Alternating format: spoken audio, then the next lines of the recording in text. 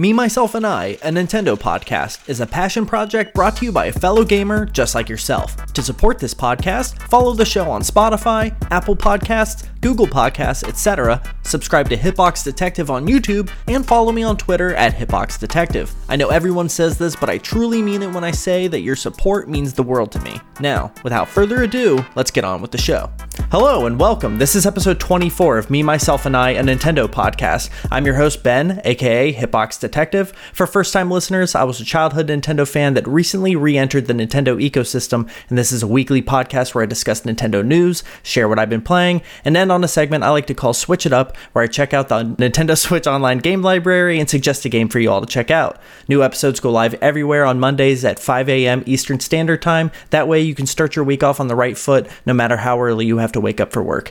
This is still a relatively new podcast, and I would like to answer listener questions, comments, and concerns, so if you'd like to write into the show, you can do so by emailing me at memyselfandi.pod@gmail.com or leaving a comment on a YouTube video. This is going to be a different episode of Me, Myself, and I, as it will be a review discussion of Triangle Strategy as opposed to a traditional episode.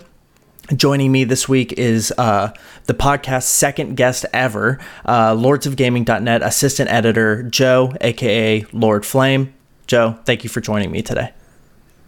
Thank you for having me. It's a big honor. I love your channel. I love what you do, man. Oh, thank you. I appreciate you saying that. And I very much enjoy your writing. I mean, there's not, I feel like Lords of Gaming gives us kind of like free reign to make of it what we will. And you're somebody that I think really grabs the bull by the horns and goes after it. So It does not go unnoticed. Oh, yeah. So Joe officially reviewed Triangle Strategy for lordsofgaming.net. If you want to go check that out, go to lordsofgaming.net, type in Triangle Strategy, and I'm sure you'll find it. My personal review of Triangle Strategy went live on my YouTube channel. If you haven't seen it yet, go to youtube.com/hitboxdetective and you can watch that. Here, we're just going to dive in. We'll have a proper review discussion, and then we'll dive into spoilers. So it'll go way past the surface level review that I think we each wrote. I mean, because we don't want to spoil things in our reviews, so here we'll be able to do that. But for those that don't know, Joe, tell us a little bit about your gaming background and yourself. As I call myself, a certified simpleton, just basically playing whatever comes to mind, whatever is available to me. I've been gaming since I was around 6 years old. Like, the earliest memory that I have is actually playing Pokemon Yellow for the original Game Boy, and I'll always remember how terrified I was that my Pikachu actually got poisoned, and I was like freaking out. I was like, what's going on? I don't know. But it's been kind of crazy going from that to the PlayStation 1 to the original Xbox to PlayStation 2, Xbox 360, just moving along, really. It's been great, and I really love what Nintendo Switch's been doing. So, yeah, it's funny that you say that, because when you're playing Pokemon Yellow and your Pikachu does get poisoned or faints, it's not following you anymore, and there's that weird anxiety of what do I do? For a kid's game, why are you doing this to me? You're scarring me at a young age. Yes, yeah. Well, hey, Pokemon. I mean, Pokemon has always been especially going back and revisiting the older games, or as I've gotten older, the story is always way more it's usually about existentialism and our purpose in this world and our contributions to the land and everything. It's Pokemon's way deeper than anyone ever gives it credit for, I think. True, yeah. Just starts to feel a little bit samey in the gameplay department, and whenever that starts to happen, people just man, that's the exact same thing over and over again. But I don't know, I still haven't played stuff like Arceus or anything like that, so I'll leave the story to people like you, people that actually do play it all the time. Yeah, no, Pokemon games are my comfort food. It's I understand that they're not breaking new ground outside of Legends Arceus, but even that is kind of derivative of what a lot of other games are doing. But it's this, it's warm, it's comfortable. It reminds me of my childhood. So yeah. So, like I said, we're going to have a top-down review discussion of Triangle Strategy, and everything will be time-stamped, so don't worry. And then when we get into the spoilers, there will be a clear, like, all right, we're going into spoilers moment. So definitely keep your eyes peeled for that. And yeah, we'll end on our final thoughts. But before we get into the meat and potatoes, I wanted to ask you, Joe, did you play the game docked or in handheld mode? So the majority of the time was actually in docked. I did try it a little bit on handheld, and I'm not gonna lie, even for that art style, it's actually not ideal to play it in handheld at all. Like it actually starts to look very blurry at times. And it's just like, I mean, obviously, whenever it's stretched out on like a giant 50-inch screen TV, it's gonna look blurry regardless. But it was way more noticeable in handheld than it was in docked. It was just kind of weird to me. So and I just kind of stick to dock and only changed it to handheld for the review to get some notes on it, you know?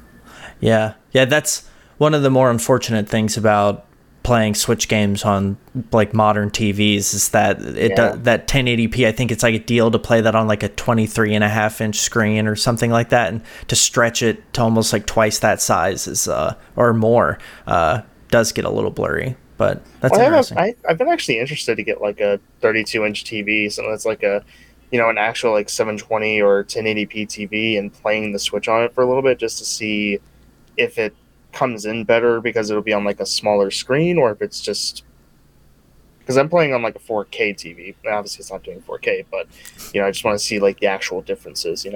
Yeah. Oh, I will tell you right now, just capturing the gameplay and it showing up in like the preview on OBS, it looks so much better. Not all stretched out. So if you were to buy like a IPS Asus monitor that was like a 23-inch and just played on that, Switch games would look so great.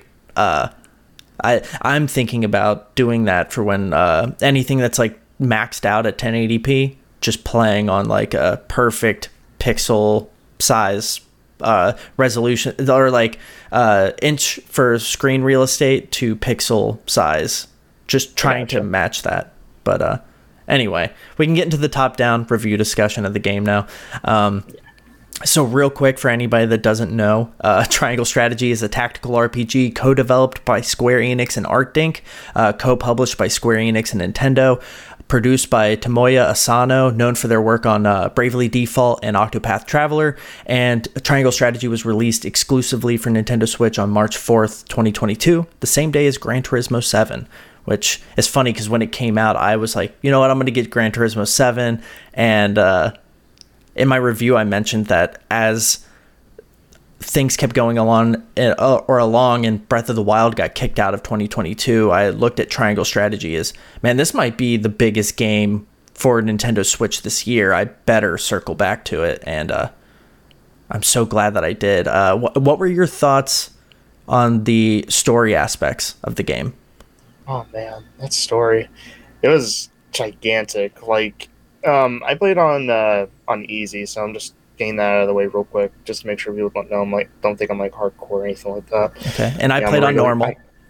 Okay, well, at least you challenged yourself a little bit more. I did play some on normal, so I did get my butt whooped a couple of times. But this is the first game that I've played that's ever been like 20 to 30 hours on like a normal story spectrum, and I never felt the time playing it. The story was so engrossing, the writing was wonderful, I loved every single character, every single different cutscene was amazing. I love how they allowed you to put yourself into like an autoplay sort of thing, so you can actually just like press the I think it's like the right trigger on your on the Joy-Cons. You can actually just like sit back and just enjoy the story like that, just watch it all unfold, and it was amazing. It was dark, it was gritty, it had some wonderful moments, awesome action sequences and everything like that, and the endings as well. Like I don't think we're not going to get into them right now, of course, but the multiple endings that it did have, some of them are happy, some of them are melancholy, and some of them are just outright dark. So yeah, no, this is my first time playing a tactics RPG, and so same. I played Gears Tactics on Xbox, but that's like an XCOM kind of thing, not like a tactical turn-based JRPG. So yes, it's kind of my first time too. Yeah. it's funny because I think, I don't know what it is, why I've resisted it for so long, but I'm finding, I don't know if it's because it's like new stuff, but everything that, like, last year Metroid Dread came out of nowhere and surprised me, and it was my first Metroid game that I played to completion and I loved it, but like I've never finished like a Metroidvania style game before, and now this was my first like tactics RPG, and I thought surface level, judging a book by its cover, the story was going to be similar to like a Pokemon. It may dabble into some darker areas, but I thought I never expected it to go as deep and the story to have as much weight as I felt that it had. I mean, sometimes I would be, there are moments in the game where you have to make some pretty harsh decisions, and I was like conflicted, like exactly trying to decide, like, okay, what is going to happen if I choose X over Y, or and even later in the game where the choices aren't even black and white. It's not one or the other. There's 3 options, or you're splitting up the party and sending them off to do different things. And I don't know, like the story in terms of Serenoa, and I don't want to get into spoilers yet, but I think he's a great leading character, in that he kind of has like a Ashitaka from Princess Mononoke vibe, where he's kind of the bridge between these different like almost like feuding nations, and gets to kind of play that middle ground. But I think that's a really hard position to play, because you're trying to do the right thing and also kind of look out for yourself and push what's best for everybody forward. But to do so, you have to like play nice with people that you might not want to achieve that end goal. So I think this game like successfully nailed that, and it was really, really compelling. And like you said, just hitting right trigger and just sitting back and just watching everything kind of play out. You almost forget that it's just, pixel art and little sprites and stuff. It was really cool. Yeah, it feels like a modern game, just using the pixel art style to tell its like little compelling story, and it shocks you in that degree. Like whenever you're looking at it, you don't really expect much from it. But then there's just these things that happen over the course of the story, and you're like, wow, they're actually going this far with certain aspects. And you touched on the choices. Like, I really loved how, for like whenever you're choosing the story missions, there's like these additional like little side stories that you can watch. So you can always see more and more of each character that you're going to have to make choices that involve them specifically. So you actually get to learn more about them, their motivations. So you can see like, okay, do I really want to side with this person, or do I want to go against them? And it was really smart to do it like that, because it just reminds me of like the old like Dragon Age and Mass Effect games, where it's like whenever you make a choice, everything's so impactful. So it's like I'm learning more about these people, and I get to make a choice that actually affects them. You're putting the power in my hands, and it's awesome, while also giving me an amazing story on top of it. Yeah, the way that you do get those, because the side stories, like right before you make a big decision, and you get to kind of go and get a sense for what may happen if you choose to go down certain paths.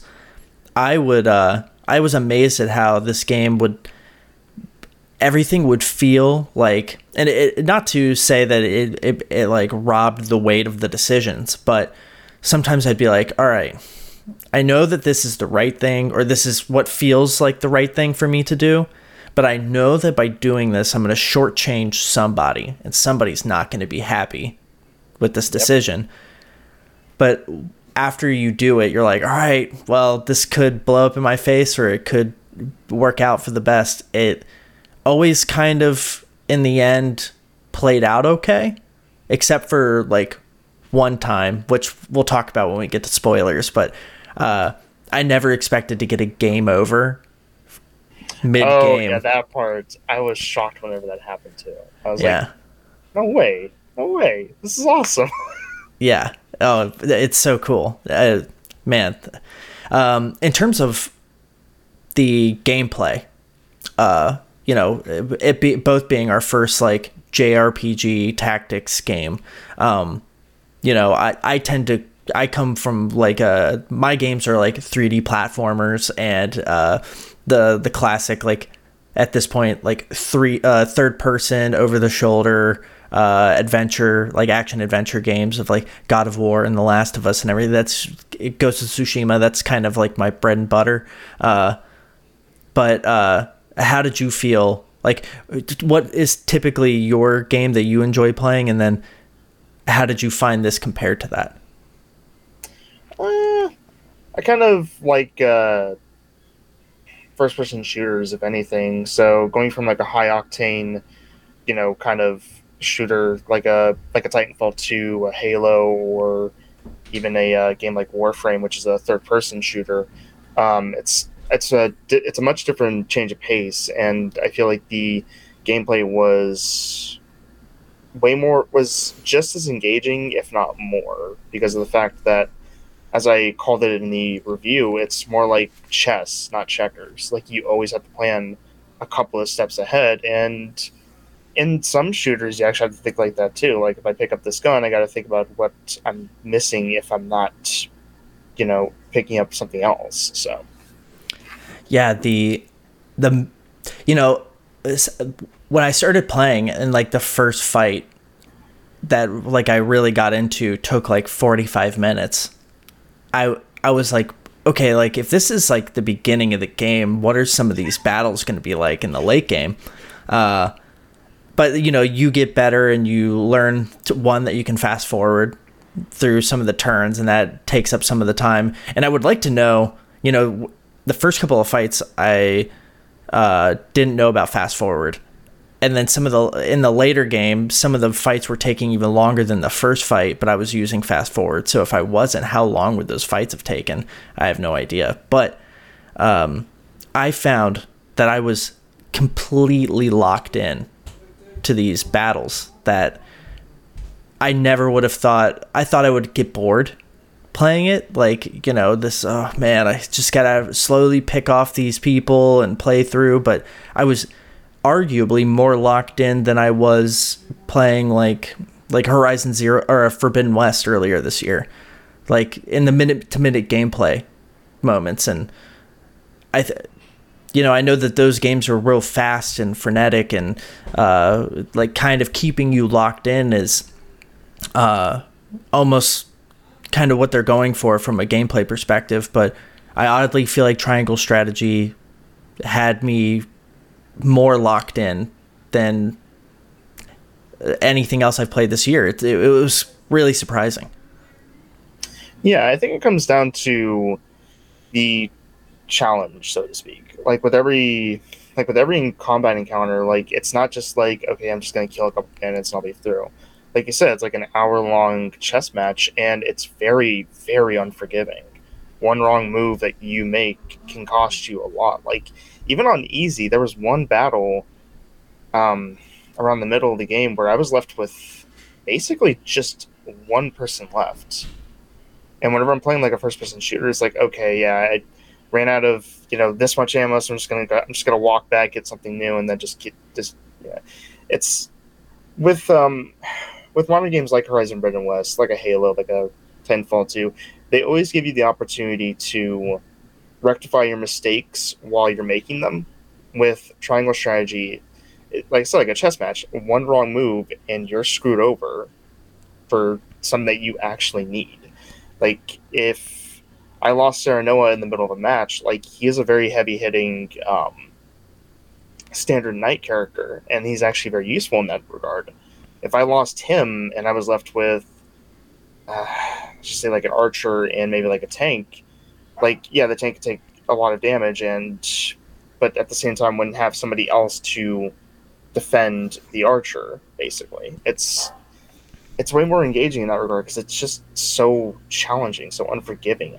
I just I just couldn't get enough of it. And even on easy, like there was moments in the New Game Plus, like during like one segment where I was just like retrying this exact same combat encounter over and over again because of how much I was messing up, and realizing that okay, I got to do this instead of this. Okay.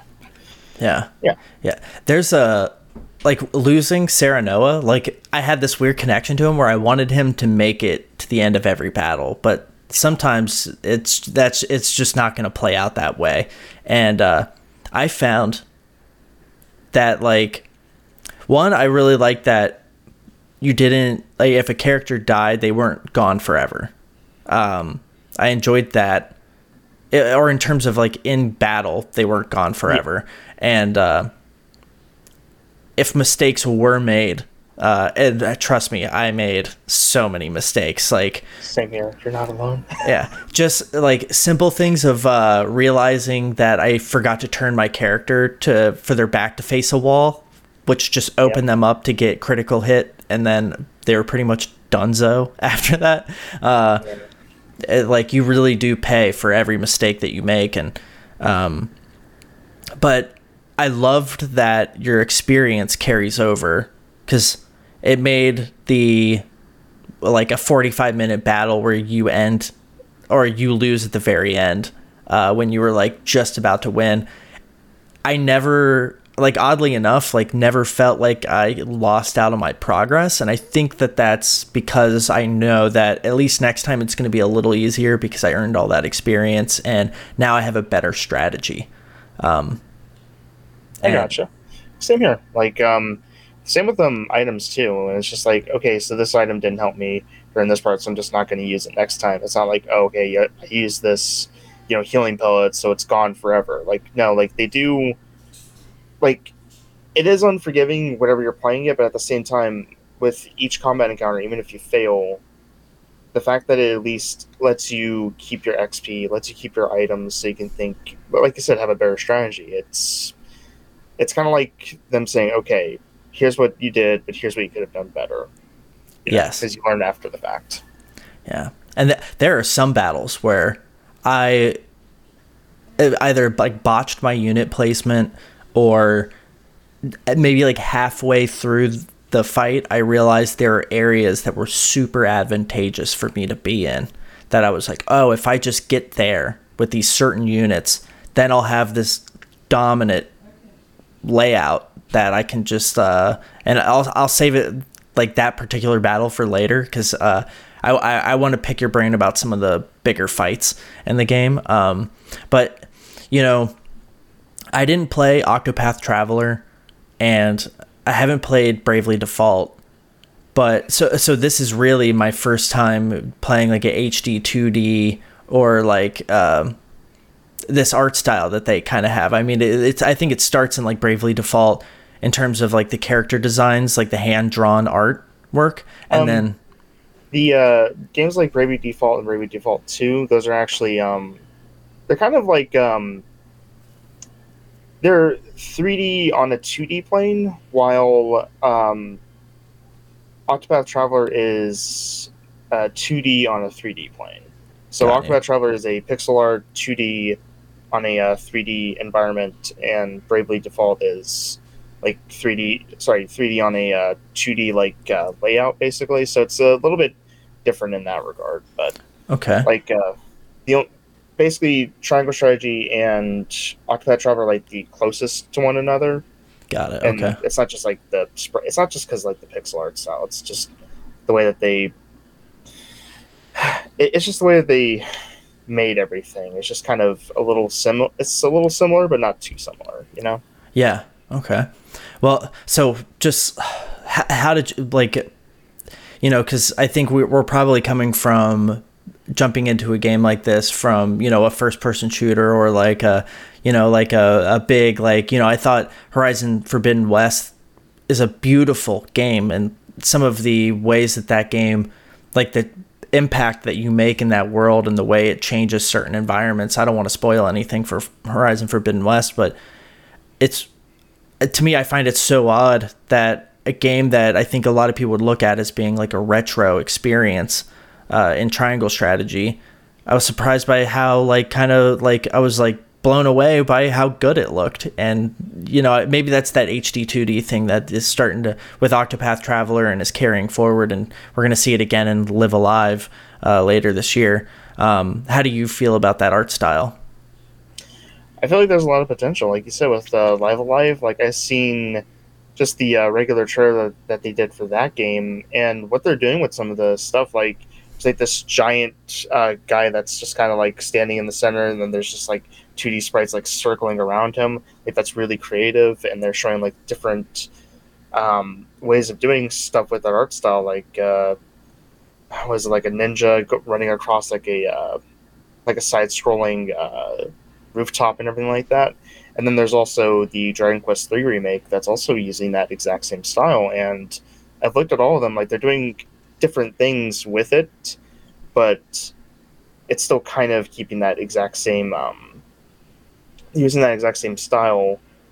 And it looks wonderful. Like every time that I see it, like in Octopath Traveler, like the way that the environments have like that 3D light, the water effects. Like it's weird to talk about water in video games, but it means a lot whenever you're just looking at an environment. Like you're seeing like a waterfall just like draining over draining over rocks, and it's wonderful to see like with this art style they did that with it. It's impressive, you know? Yeah. There's that scene where you pull up on a boat, you chase after a certain character, and when you pull up and the water's rushing by and the waves are going and they shoot that like harpoon to go over, like to use as a zip line. I used it twice in my video just because it looks so good. Like I used it in the intro. Yeah. Oh, I mean, with content creation, and I'm sure you understand this from writing and everything. You kind of have to move project to project, and you hardly ever really get to go back and replay something. But Triangle Strategy is a game where, especially in terms of like the story and the gameplay and how it branches and goes off into these other areas, like I don't want to get into too much spoilers, but like I didn't get to see that much of S-Frost, and I want to replay it just to see what S-Frost looks like, because I feel like I spent so much time in Hyzant, and but Hyzant was still like awesome and beautiful, and the like purple room that you go in to talk with the Saintly Seven is just like, oh yeah, that room, I loved that. I loved like the entire design for God, what is it? Don't want to give it away, but it's the it's the one where they're kind of collecting stuff. Hint, hint. That little you know what I'm talking about. Like the way that they designed all that and had like all the bridges along the side of it, and then whenever you're on the overview map, like right afterwards, you actually get to see like how small that area is on a map, but whenever you're playing in it, it feels so big. It feels so lived in. It's a way of capturing like the scenery while you're playing it, but also making you appreciate even more whenever you're not in it. It's awesome. Yeah, oh, sorry. I was just gonna say, okay.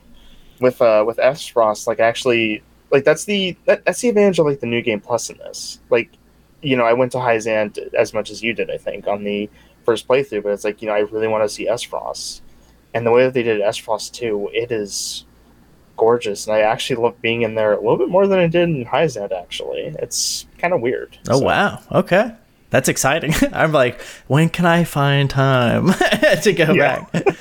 For me, in terms of visuals, the moment there was like a not like an aha moment, but a moment where I realized this game was gonna play on a level that I wasn't anticipating. Was it's in one of the exploration segments, and I'm making my way through, and I accidentally bumped the right stick and realized the camera would shift in those moments. Oh yeah.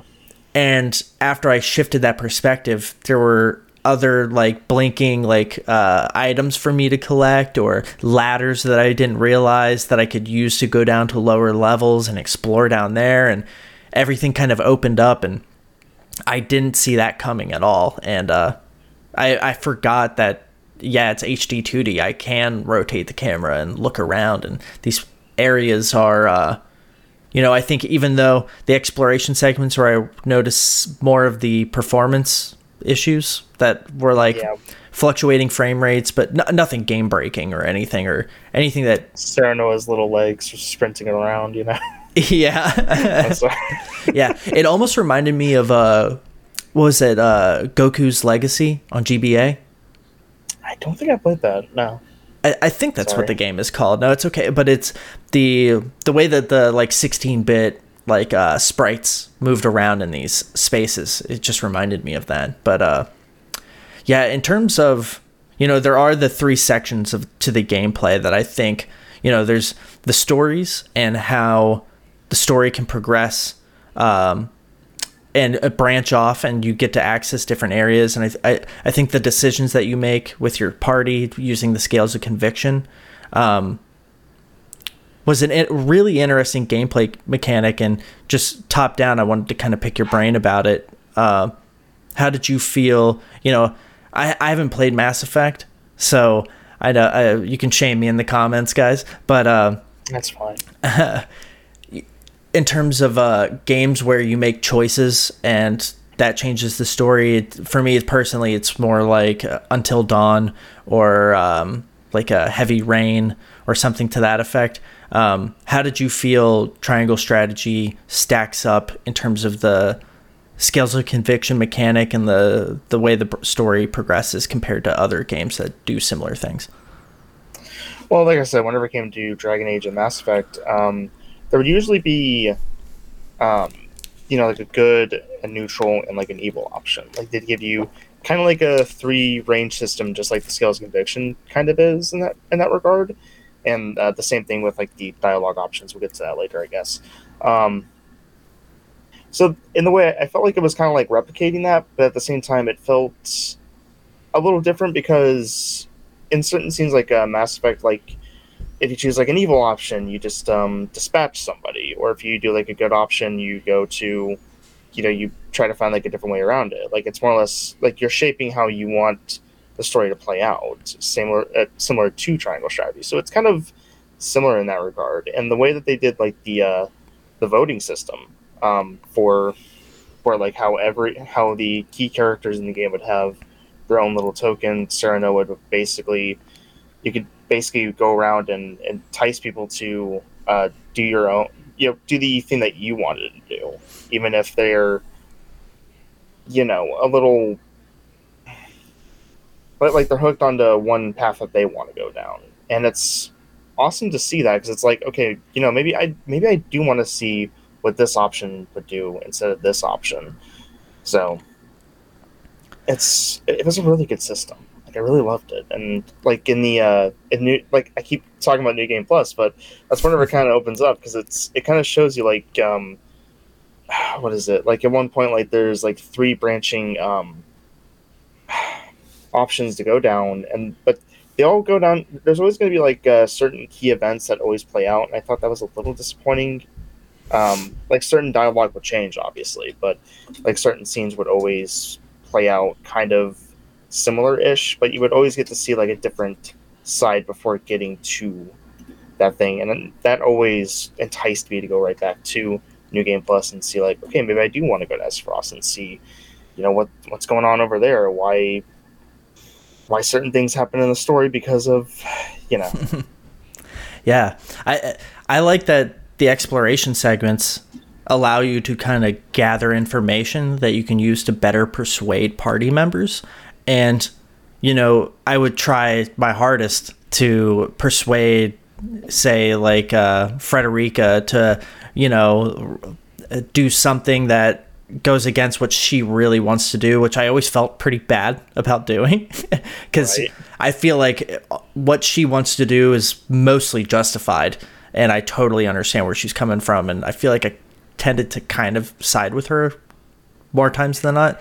But if I had something I really wanted to do and I wasn't able to persuade them, personally, I just kind of went, all right, I wasn't able to persuade them, I'm going to see where this goes. And I was surprised at how much like I wasn't bothered by having to do something I didn't necessarily want to do. As soon as we got going, I realized like, oh, this is still going to be fun and compelling, and maybe I see the merits in going down this path. It seems like they Square Enix and Art Inc. really put some thought into, even if no matter what path somebody takes, it's got to be interesting, and it has to have the nuance that makes the player realize the merit and the path you're going down, whether or not you agree with what it was predicated on, which I think is like a tremendous feat to accomplish. Yeah, like I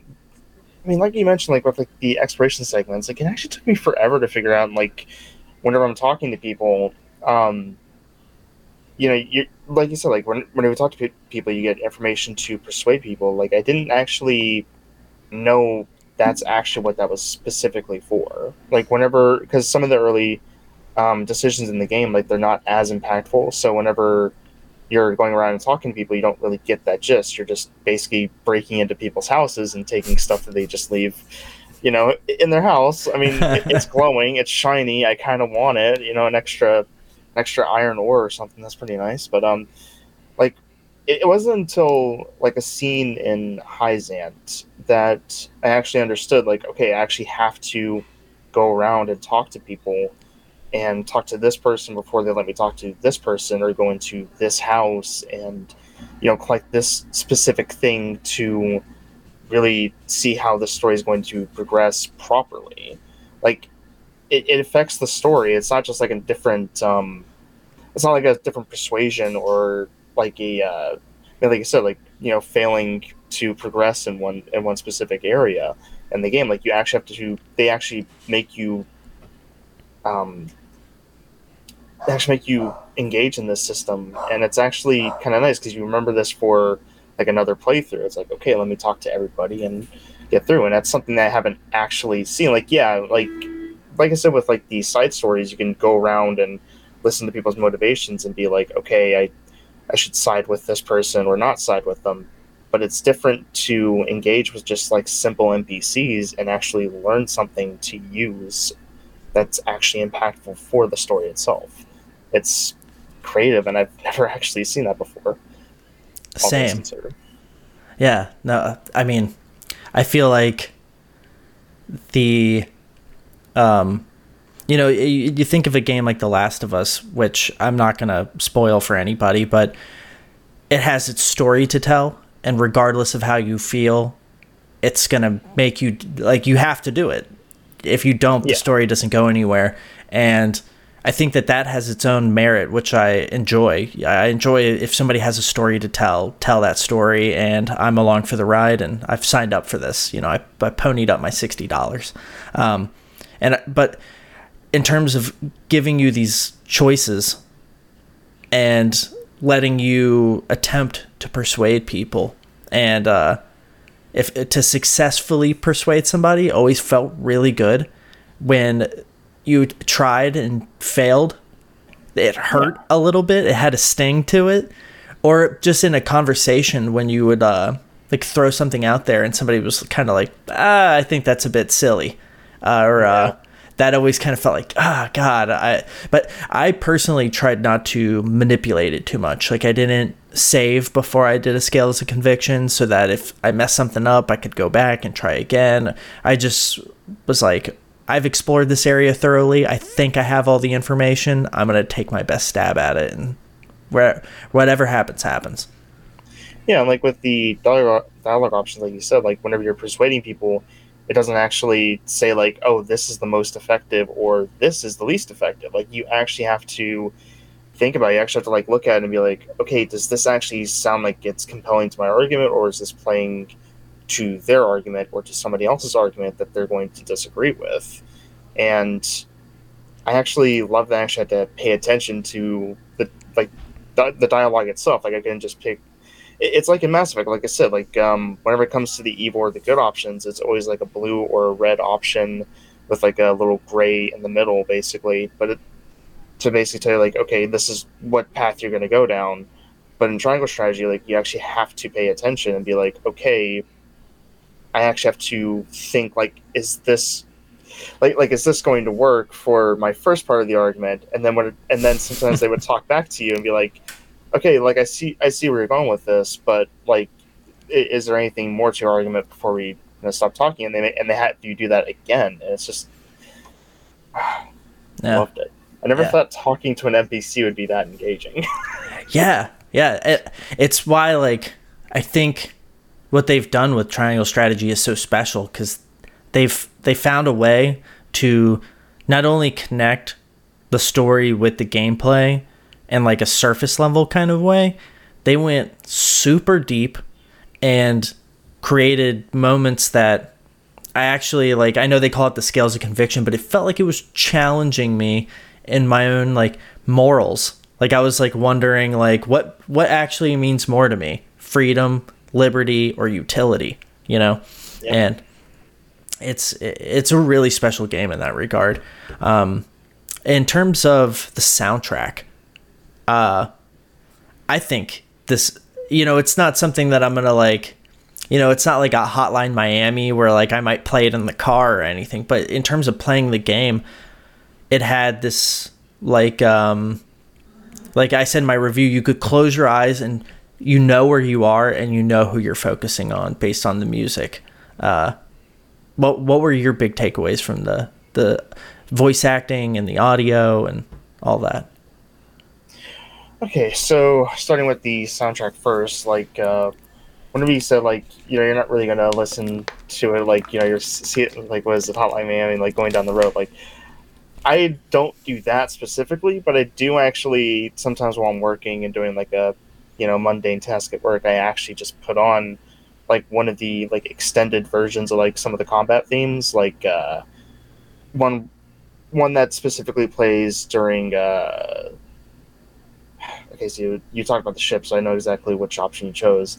Whenever you're on the bridge and you're fighting the Frederica's siblings, like that's like halfway through the battle, like it changes to like this was like guitar and orchestra kind of like mixed together kind of thing, and it's intense, it's amazing. I actually loved like even in like some of the like what is it, the cave area, like there's like this one little it's like a very somber tune, and then whenever you're doing like the combat thing, it starts changing to a much more intense thing, and it's like they ramp up the music, they create like this special little feel and vibe to it, and it executes perfectly because of the context of the story and who is it being played specifically for. Like you can actually tell like this being played for Frederica or for Roland or for blanking on some of the names. I'm sorry, but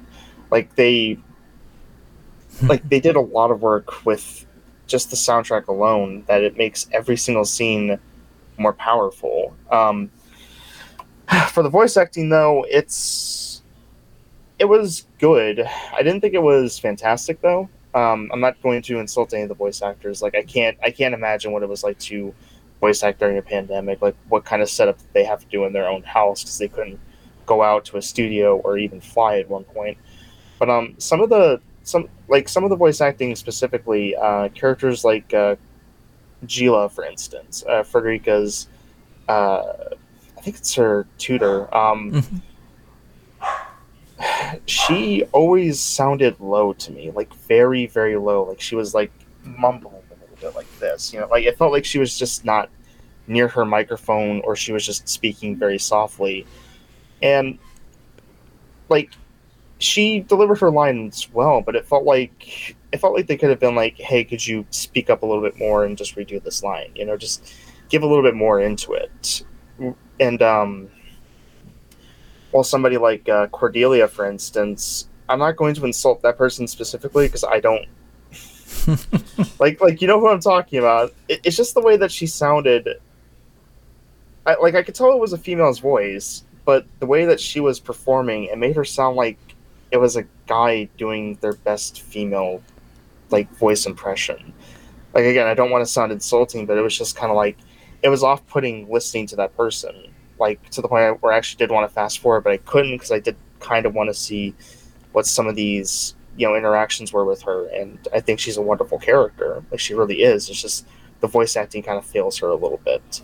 And then Hmm. there's awesome voice actors like Dragan, who at one point gets drunk, and I swear you could hear the sheer happiness of that man drinking while he's voice acting, because he actually does, like, he. I would be shocked if he was actually sober doing those Yeah. lines. He sounded wasted. Yeah, he perfectly emulated. Yeah. It was amazing. He was deliciously drunk. Like, he was having Exactly. a great time, was sauced up. And in terms of Cordelia, I know exactly what you mean. It was very anime, and it had that feeling of, like, when you're in your car and you're listening to maybe like a guilty pleasure and you've got the windows down and you pull up to a stoplight and you're like, maybe I turn this one down until we get moving again. Or just roll up the windows. It's whatever. Just make sure nobody looks at me like, what are you even listening to, dude? Yes, yeah. I had a couple of moments where she would be talking or just emoting, like expressing like anguish in a moment, and I was like, man, I hope no one else in the house here's this. here's this. Yeah. So yeah, no, I hear what you're saying, and I highlighted it in my review. Like, I was like, I'm not going to knock the game for the quality of the recordings of the voice acting, because I think it was, people were probably recording in their closet, and then sometimes being like, I'm going to record, I don't have time to set up in my closet, I'm just going to record at my desk, and you could hear the room around it, or maybe they changed mics or something happened, or for all I know, it could be a mixing issue. Like, some lines may have been punched in at the last minute and they didn't mix them properly, because I noticed in one conversation Roland was talking, it went over to somebody else and came back to Roland, and it sounded like he was back here talking instead of right here on the mic. Yeah. And so I didn't know if they punched in that line after the fact, or maybe they were like, hey, you're going to have to re-record that. And he was like, I don't have the same mic. I'm not.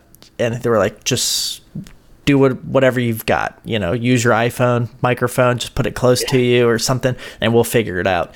Like I said, it was good. It was never, like, none of the voice acting was, especially bad. Like, none of it made me be like, okay, I'm just going to switch to the Japanese voice acting because I know that they're going to be better. Because I usually do that in, like, most of the JRPGs I played. I did that for Dragon Quest XI. I didn't do that for Yakuza Like a Dragon. I did that for Octopath Traveler. I do that for, like, a lot of JRPGs, because it just feels like the English voice actors just aren't giving it their all.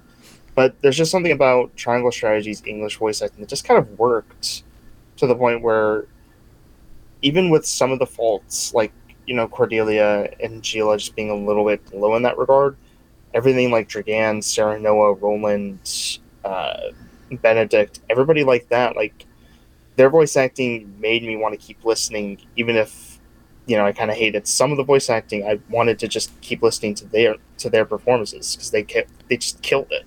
Like, it was wonderful. I never wanted to change back. Yeah.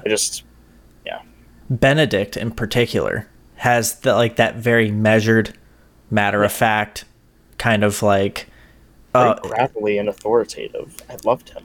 Yes, but I don't want to get into it right now because I don't want to spoil anything.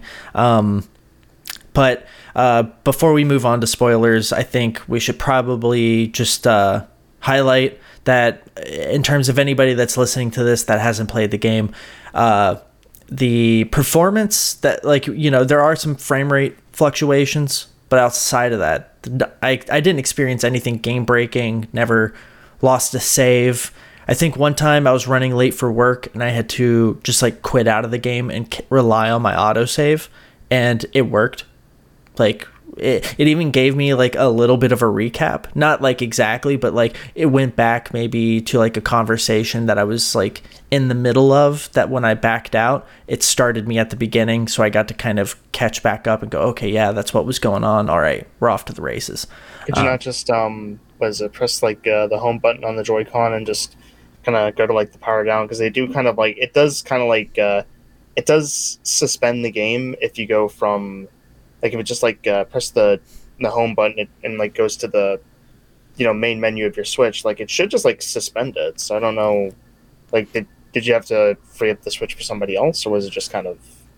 No, I was going to work because I had this idea of like, oh, I could maybe squeeze in a little bit of triangle strategy before work, and I got caught up in like a 45-minute fight that I won, and then it immediately went into story and didn't go out to the world map for me to save, and so I was like trying to get through it, and I didn't want the game clock to keep running. I didn't know if it would or not, but I was like, I beat the game in about 36 hours, a little over that. And I know a lot of that was like, I took like 20 pages of notes while playing this game.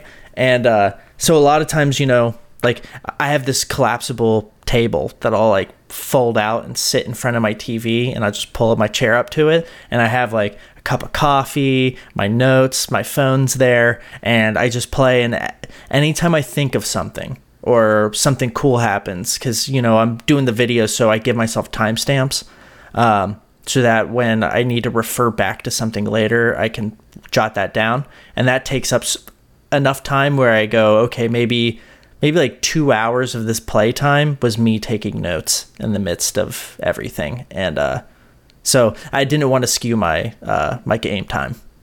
I gotcha. I didn't think I was going to divulge from the performance thing. But on my end, though, like, aside from like how I joked about Serenoa's little, pixel art legs, like sprinting across like an entire field in like a couple seconds, it looked a little goofy to me, but it was just like, it's fine. It serves the gameplay, whatever. I did notice some frame rate fluctuations, like whenever you go into a battle, like whenever it says like the battle begins thing, like that never looked right to me at all. Like it never did. Like it didn't feel. It wasn't like choppy. It wasn't like freezing or anything like that. But it just felt recorded at a very low frame rate in accordance to everything else. It just looked a little off to me. But during one section, there's just stuff that involves fire, and I noticed like whenever I did something specific, the whatever the fire was on the screen or whatever, it tanked the frame rate to like 1 or 2 frames a second. Like it got that bad to the point where I had to like just set my Joy-Cons on the table. I had to just let it burn, like I had to just let it like die out before I continued playing, because it just got that bad. Like I couldn't turn away from it either. Like it was on the screen for that long, and it was just like, man, that's just wow. But that was like the only time that I ever like truly noticed like an actual like frame rate problem that would affect playing the game. Like that's the only time I've ever actually had to like put the thing down and just let it play out. It just. And is that like when you were using like a move of like Frederica's, like using Scorch or something? No. It's kind of spoilerish, but there's this one thing whenever you have to start like we have to like the game will enable you to start a fire on like a house, basically. Like that's all I'm gonna leave it at because I don't want to spoil it. Okay. Because it's yeah. I think I know what you're talking about. Yeah, like if you know what I'm talking about, then yeah, that's what I'm talking about. Like it's okay. Yeah. Whenever that stuff happens, it is so bad. Like, like whenever I said like I couldn't turn away, it's like even whenever I turned the camera away to where it wasn't on the screen anymore, it was just affecting the game itself to the point where it was still, being that bad in a frame rate. Like I literally just had to, pan it back and just watch it burn. Yeah. It was awful. Yeah. That was the only one though. Yeah. Okay. I tweeted today about how, we all look at those NVIDIA leaks and go, wow, almost everything that's come out of these NVIDIA leaks has been true in time. And the Switch Pro was mentioned in the NVIDIA leaks. I hope so. Yeah, and I hope that a game like Triangle Strategy, you could just pop the card in and it'll play, and the victory animation or a battle begins. Actually be smooth for once. Yes, please. Because it did feel like it was an overlay over top of what was happening. So it was rendering that, and then this overlay was coming up that had to play out, and the system was having a hard time handling both at the same time. Yeah. because I doubt that they put in like a 24 frames per second animation. I'm sure it was meant to be 30. I hope not. Yeah. I hope not. Yeah. But I don't know. think Some of Square's decisions lately are kind of leaving me a little highbrow. Like, excuse me. yeah. But with that, I think we can go ahead and dive into the spoiler section of our conversation. So anybody that's trying to avoid spoilers will see you when you go beat the game and come back. Hopefully you will. But yeah, we are officially moving into spoilers. Before we do that, is there anything you wanted to end on in terms of review discussion? Not really. Like, whenever it comes down to it, like the game is very good. Like, if you can find it at Walmart for $50, definitely pick it up. Even if it's like 60, just give it a plunge. Like, I didn't want to do this, but at the same time, I purchased this for a questionable amount of money on eBay. Like, this is the collector's edition, so Oh, I won't cool. get into that. But it's like the game is that good where I'm willing to go out of my way to find somebody that's definitely looking for a payday and getting like an extra copy of the game. Like, I don't mind it. Yeah. Like, it was worth that much money to me. Like, to the standard viewer, like, definitely $50. Even if it's like 60, just definitely give it a shot. It's worth it. And it does have a demo as well. Like, you can try the first 3 chapters of the game, and it will give you a few combat scenarios. It won't be like it won't give you a lot of the experience, but it'll give you just enough, you know? Yeah. And your save carries over. Exactly. And it's funny because I played the demo and walked away from it like, okay, I see what's going on. And I just like tabled it, but then returned to it. And like I said, I'm so glad that I did. I mean, I think, I've got my copy right here. I'm proud to own this. Oh, yeah. It's got such a weird name, but it's such a good game, though. Yeah. It is a hard 5 out of 5, I think. Oh, yeah. Even despite the performance stuff, there's oodles of replayability in it. The story is great. Gameplay is so enticing and compelling and engaging. I would take it from me, somebody that hasn't played a tactics game like this outside of briefly dabbling in Path of Radiance when I was a child and it being too difficult for me and not finishing it. This game completely caught me off guard, and I would suggest anyone play it. But now we are properly going to transition into spoilers. So in terms of the story, I figure we can start there. I think, I don't even know where to start exactly outside of what do you like. There's the first section of the game where you build up. I think the first like hard decision you have to make is in chapter 3, where you either go to Hyzant or Esfrost. And I'm guessing based on our conversation earlier, you went to Hyzant. Yeah, so for the first playthrough, I went to Hyzant, and that's because I did want to see because I noticed with the dialogue it said something about how Frederica's kind, the Roselle, they were basically being oppressed by them. So it's like, okay, I kind of want to see what this is about. Like, obviously they didn't show that stuff until later, but I still got a decent gathering from basically exploring that small little pocket of the town, going into the what would you call it, a lab or something like that. I can't remember exactly what they called it. Where they were doing the research. Yeah, the ministry.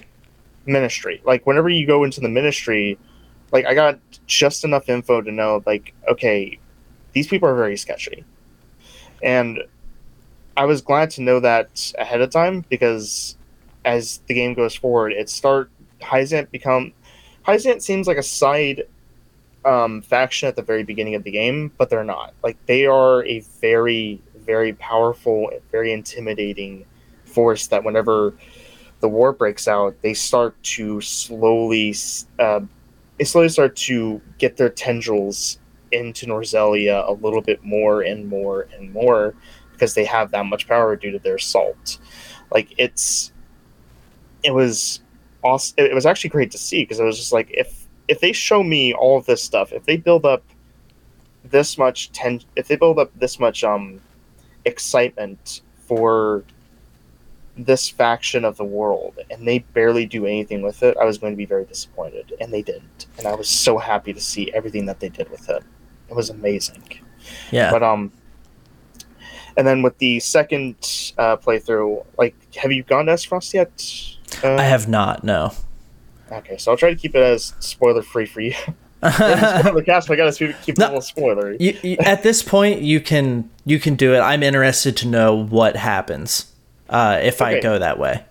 Okay, so in S-Frost, like, it really shows like a very, God, what would I call it? It's a very down on its luck nation. Like, whenever you hear all of like the little stuff about S-Frost playing the game, like, they always paint it as like this very strong, force to be reckoned with. But whenever you're in the town, there are people who are committing literal crimes and actually killing people just for salt.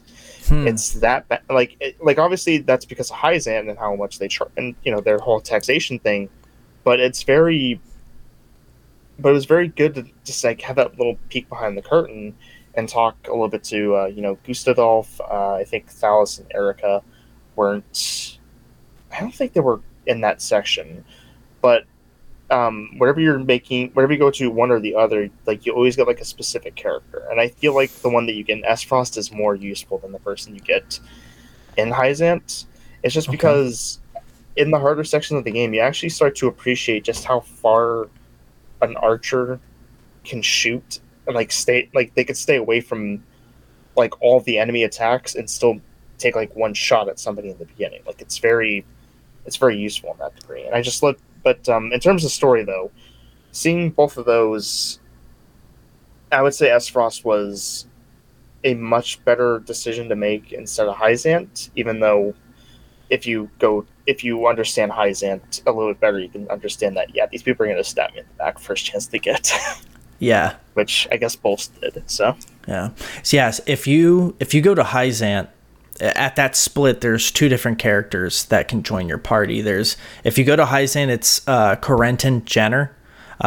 He's studying in the ministry, and it's kind of like somebody that like isn't necessarily cast out, but like wants to join the party and leave, and he doesn't like the teachings anymore and wants to learn more and feels very limited. And then Rudolf Mueller is the archer that joins your party in S-Frost. And I didn't get to play him at all, but I loved the archers. Like Huette and Archibald are... I don't want to get too ahead of ourselves, but the battle on the bridge, where there's those two perches, that if you get your archers to the top, basically what I did is I put Huette and Archibald up there, and then used Anna, who is a god tier character, just being able to like get behind somebody, stab them, and then take cover and be invisible. And I got a funny story for that later too. Okay. So I think there's the weird duality at that point where you're making that choice to go to Hyzant, so that Serenoa is engaged to Frederica S-Frost, and she is of Rosellan descent, has the pink hair, and Rosellans are disparaged in this nation and enslaved in Hyzant. And Lord Simon, who is Lord Serenoa's father, helped take in a bunch of refugees, Rosellan refugees, and they have their own village inside Glenbrook, where they can live freely, and they're kind of living in secret there, even though I feel like most people know they're there, but they're under the protection of Glenbrook, and if you were to attack them, it would probably spring out a whole new war. But Frederica has been living in S-Frost because her mother escaped Hyzant and went and spent time and ended up getting pretty she wrote books, and talk about a fascinating character that you never get to see. What's her name? Orleia? I forget. I think it's Orleia. Yeah. Yeah, I mean, they could do a whole side story, like a prequel of all of that, and I would day one buy that. Oh yeah.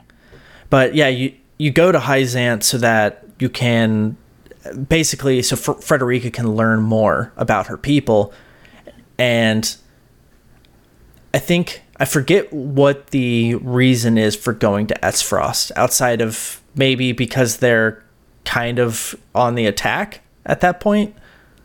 So I think this was before like the war broke out in this story. So I think it was more or less so Serenoa could actually, see Gustadolf and actually get to know him. Like I don't think Gustadolf ever like what was it? There was like this festival going on or something like that, like the second chapter. I don't think he actually personally went to that, so I think it was just like an information gather to see Esfrost, meet Lord Gustadolf, which we'll talk about later. Like he's one of my favorite characters. I love him. And for Hyzant, like it's to kind of learn like where the oppression came from for the Rosellan, and in a smart way of writing it, like they actually did kind of show without Serenoa and Frederica realizing it, because during that before they left Hyzant to go into chapter 4, they actually said like we're no closer to understanding why Hyzant was so brutal to my people, even though the stuff that you see in that town is exactly what kind of happened. Like it's an opposition of ideology that makes that entire city turn on you and either kill you or enslave you. Like it's a very brutal thing, and I won't say that they were oblivious, but they wanted to see something that was specifically, catered towards Rosellan. But I loved how they just it was a clever bit of foreshadowing, and I loved it. Yeah, and them touting equality as this thing where everybody but the Roselle is living a great life under the goddess of Hyzant. You have freedom. You get taken care of, but you just can't say this, or this, and yeah, it reminds me of today's world. But hey, we're not going to get into that. Yeah, we don't have to dive too much into that. But I think that's one thing that this game I think really does well is, it's like art imitates life, or is it vice versa? I don't know. But the thought put into the nuance of all of these decisions and going down these pathways, and because eventually, depending on the choices you make, you either this about Hyzant, that because they are threatened by the goddess's actual teachings, they've altered them, or at least communicating them in a way that makes the salt that they have seem so unique and precious to them. And just the act of the Roselle knowing that salt is all over the earth. It's not just in this, they show it like a body of water, which makes me think that like all of the world's water in terms of like the oceans has shrunk to just this portion of the world. And then the salt is like in the Himalayas, like the like rock salt that's like out in the world spread throughout. That's kind of what I feel like they were going for, is like the water had shrunk and they were using some kind of science to like desalination to get the salt out of the water, and that's what the Roselle were tasked with doing. Yeah. Which ending did you get for your playthrough, if I can ask? Yeah, no, totally. So I ended up teaming up with Esfrost and attacking the Roselle. Or not the Roselle, oh my god. Attacking Hyzant. Yeah, I know what you mean. And fighting the, what do they call it? The automaton that is the Hierophant, which was super cool. I loved that reveal. Like, I'm not going to lie, I actually liked that. I liked how they basically made it so this person was speaking, even though it wasn't. It was just that one person orchestrating Yeah, the Edor. entire yeah, Edor was just, and like I said, some of the names are blanking on me. I really should have played the game again before talking about this stuff. I'm sorry, Hey, but no, you're okay. I'm circling back to it so late. You reviewed but this 2 months ago.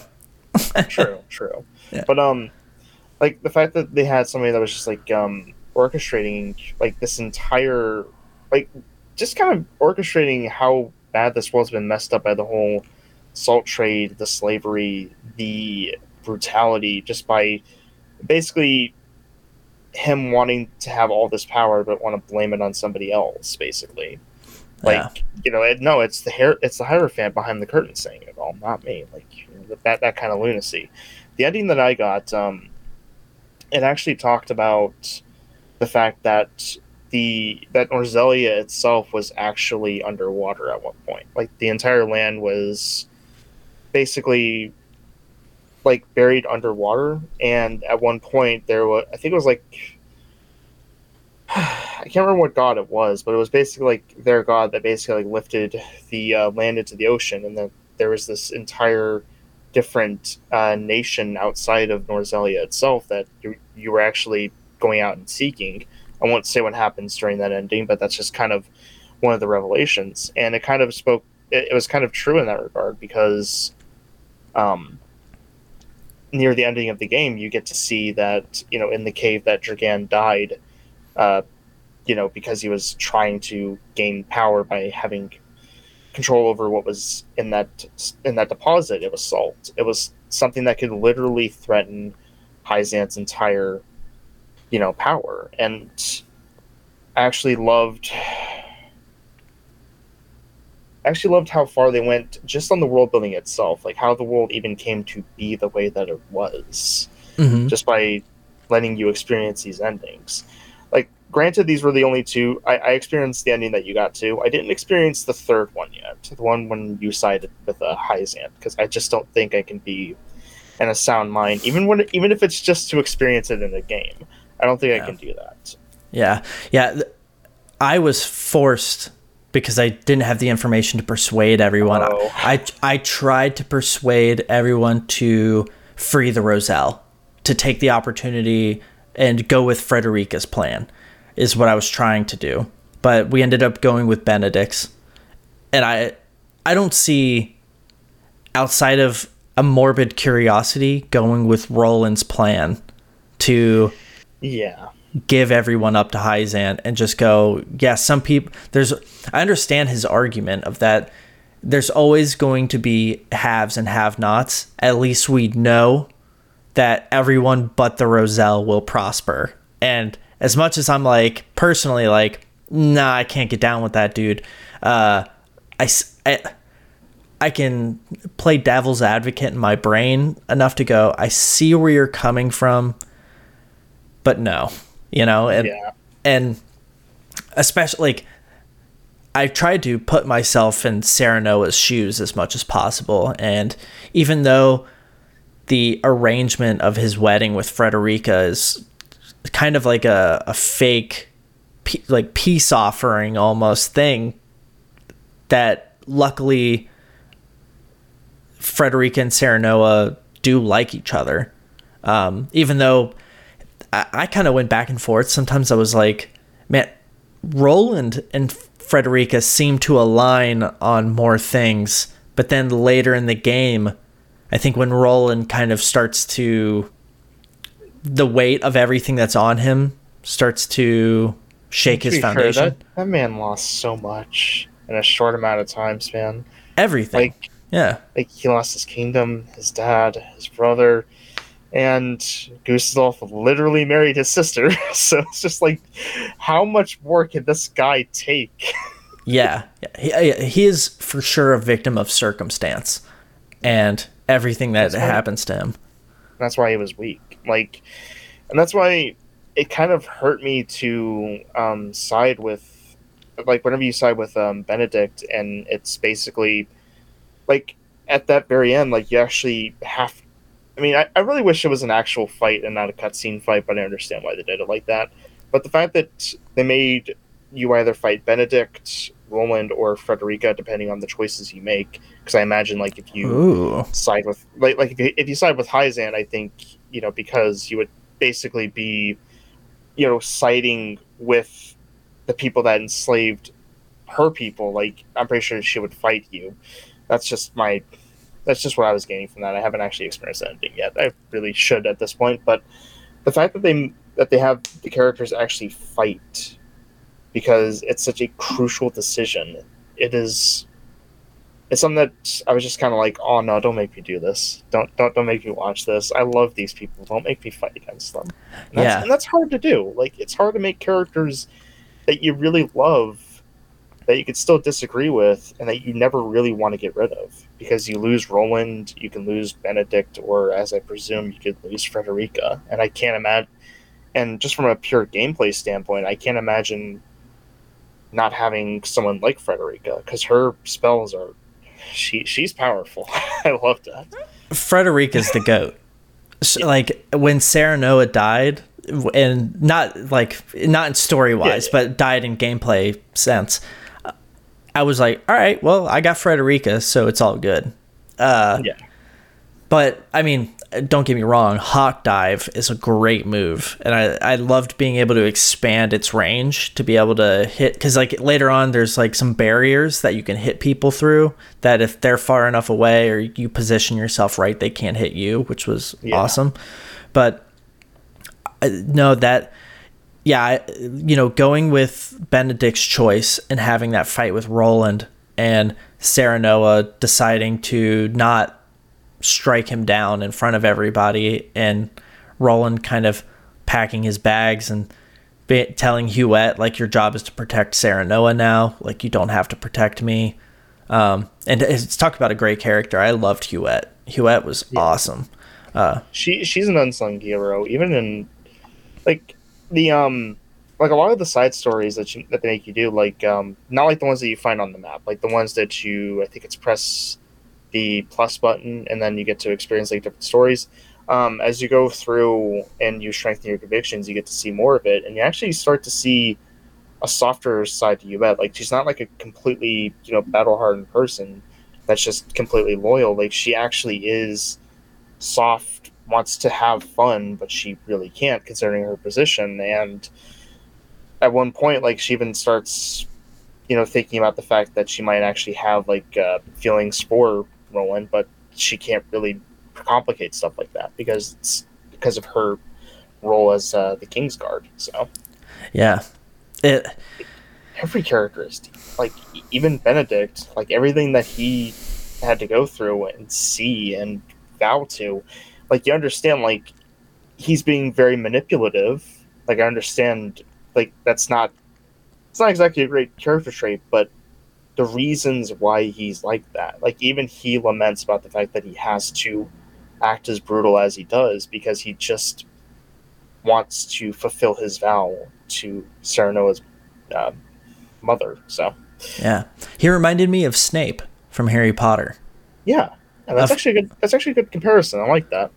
He clearly loved Serenoa's mother and promised to protect her child no matter what, and he was hell-bent on making sure that he lived to his fullest potential. And despite kind of being like, I'm gonna make this kid the king of Norzelia. Is everything okay? Sorry, there's just something outside. Sorry, my bad. Continue, my bad. No, you are okay. I just wanted to make sure like somebody wasn't calling you and you had to get up and do something. But I just think that, Benedict, the whole time I thought his name was like a giveaway, like some foreshadowing that he was going to betray us at some point. And to play through the game and knowing his motivations and everything, I think even though he was manipulating a lot of stuff behind the scenes, he was doing so with good intentions. And I know people say the road to hell is paved with good intentions. I think he managed to successfully live up to his promise, or, you know, the vow that he put in place. And, you know, he looked at things very objectively, and I think looking at things objectively is always going to come across as cold to somebody. And he was just willing to play he's a strategist, so he's looking for whatever's the most important. How do we get that to be the end goal? Like, how do we ensure that end goal is seen to fruition? And, you know, when it came to the very end, where you had to make that pretty monumental decision, I'm glad that the party didn't side with Roland. I'll put it that way. Yeah. You know, if I couldn't get the Rosellen ending, or, you know, the Frederica ending, I'm glad that my party at least decided to go with Benedict, because I couldn't go down the other road. I mean, I would out of morbid curiosity, but seriously disagreed with it. It's just a stupid decision. Yeah. But but like I said, even with like the characters that you love, I actually liked some of the characters that I hated, if that makes any sense. Characters like Gustadolf, for instance. Like, it's weird to like a villain. It really is, because it's like you don't want to sound a little bit weird, like, oh my god, I love what he's doing, but at the same time, it's like, how could you not love a man that could literally see an opportunity to start a war, go all the way through with it, be the most brutal person you could ever see, add so much insult to injury, and then just basically walk away from it for a little bit? Like, it's... you just don't see that in a lot of games. You really don't. Yeah, making a villain that is charismatic and kind of in a weird, isn't like winning you over necessarily, but, you know, I think of like the actor Christoph Waltz. He manages to play villains or like unsavory characters in a way where you're so charmed by them that you're kind of like, dude, I'm trying to hate you, dude. Like, come on. Or someone like Giancarlo, either one, yeah. Yeah. And he, I think at the end, teaming up with S. Frost, where he kind of sees, like, okay, I've lost. I'm down on my luck. And if I'm going to hear you out on what your plan is for peace and ensuring that everyone has salt and everyone can prosper and everyone can continue to live how they want to live in terms of the culture of their nation or their, you know, kingdom. I thought that him seeing it that way and kind of going, you know what, I stand with you guys. Let's do this. I think he's a ruler that was really trying to look out for his people and get out from underneath the thumb of Hyzant. And if that meant taking down Glenbrook in the process, it was just his way of ensuring that his people weren't fighting in the streets over salt, I'm guessing, you know? Yep. And exactly. So, but that's the nuance of this game that's so interesting, is I think immediately you start playing and you look at S. Frost as almost like they're the big bad. That's what it feels like. And as you continue to progress through the game, you start to realize, no, it's really Hyzant. Like, they're the people that are, or the nation that are, their government, the Saintly Seven, are corrupt. They know the truth and they're lying to their people and they're enslaving an entire race of people to serve that lie. And I don't think S. Frost is doing anything near as bad as that. Yeah. I mean, I didn't go there, so I don't know for sure, but maybe you can enlighten me on that if they are doing something as unsavory as that.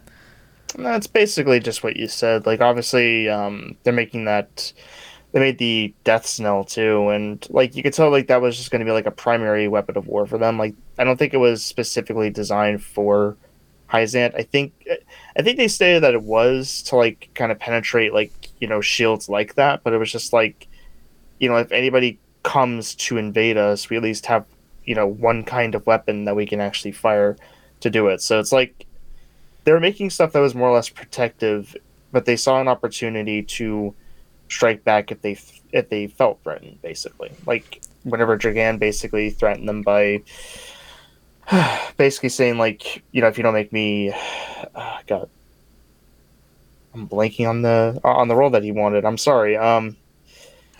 Who is it? Dragan wanted to be Dragan. Prime Minister. Dragan, Prime Minister. Yeah. There we go. He wanted to be the Prime Minister of Esfrost. So whenever he had the salt in his hands, basically, he basically sent a message saying, "Hey, promote me to Prime Minister, and I will, give the salt to Esfrost." And with that, you actually have a much stronger position of power. Like you could actually challenge Hyzant while looking savory to Glenbrook, but he also stupidly kind of said like, okay, if if you don't, I'm going to give it to Glenbrook instead. And he basically took that as a sign of treason, like, oh, so you're being enticed by another nation, so I can invade this country.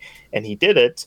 And during that scene, the entire party was there as well, so he could actually blame the entire murder on them as well, and take that as another sign to justify their invasion.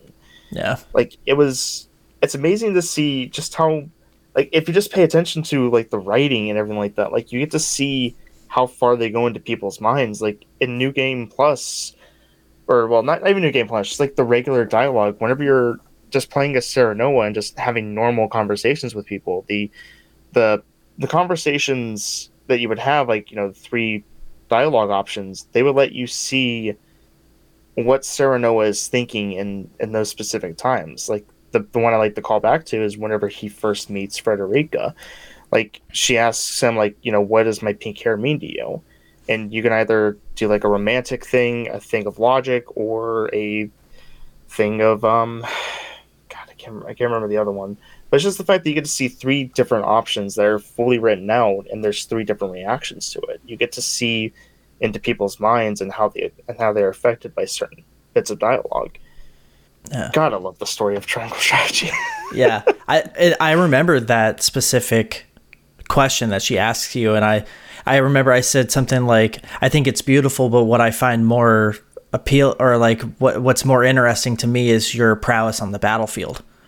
And I think like if you sat and really dissected every single one of those options, you could probably find like its merit and its downside. But I think that just that example right there highlights what's so great about triangle strategy, is that every decision has its merit and every decision has its downside, except maybe giving the people to Hyzant. Like yeah, it depends on the person though. Like we're not gonna shame anybody that has certain problems, but yeah. I mean, I know that they're just sprites at the end of the day, and but they're excellently written sprites. I'll give them that one. Yeah, totally. So in terms of gameplay, I figured let's start with the scales of conviction and the moments where you're trying to persuade people, or using the exploration moments to gather information. I think that there's some really poignant moments. There's like the earlier ones that are just kind of training you, that don't feel like they carry that much weight, but the moments like when you're in the Rosellan village and you're looking for the hidden items throughout and not finding everything you need to be able to persuade,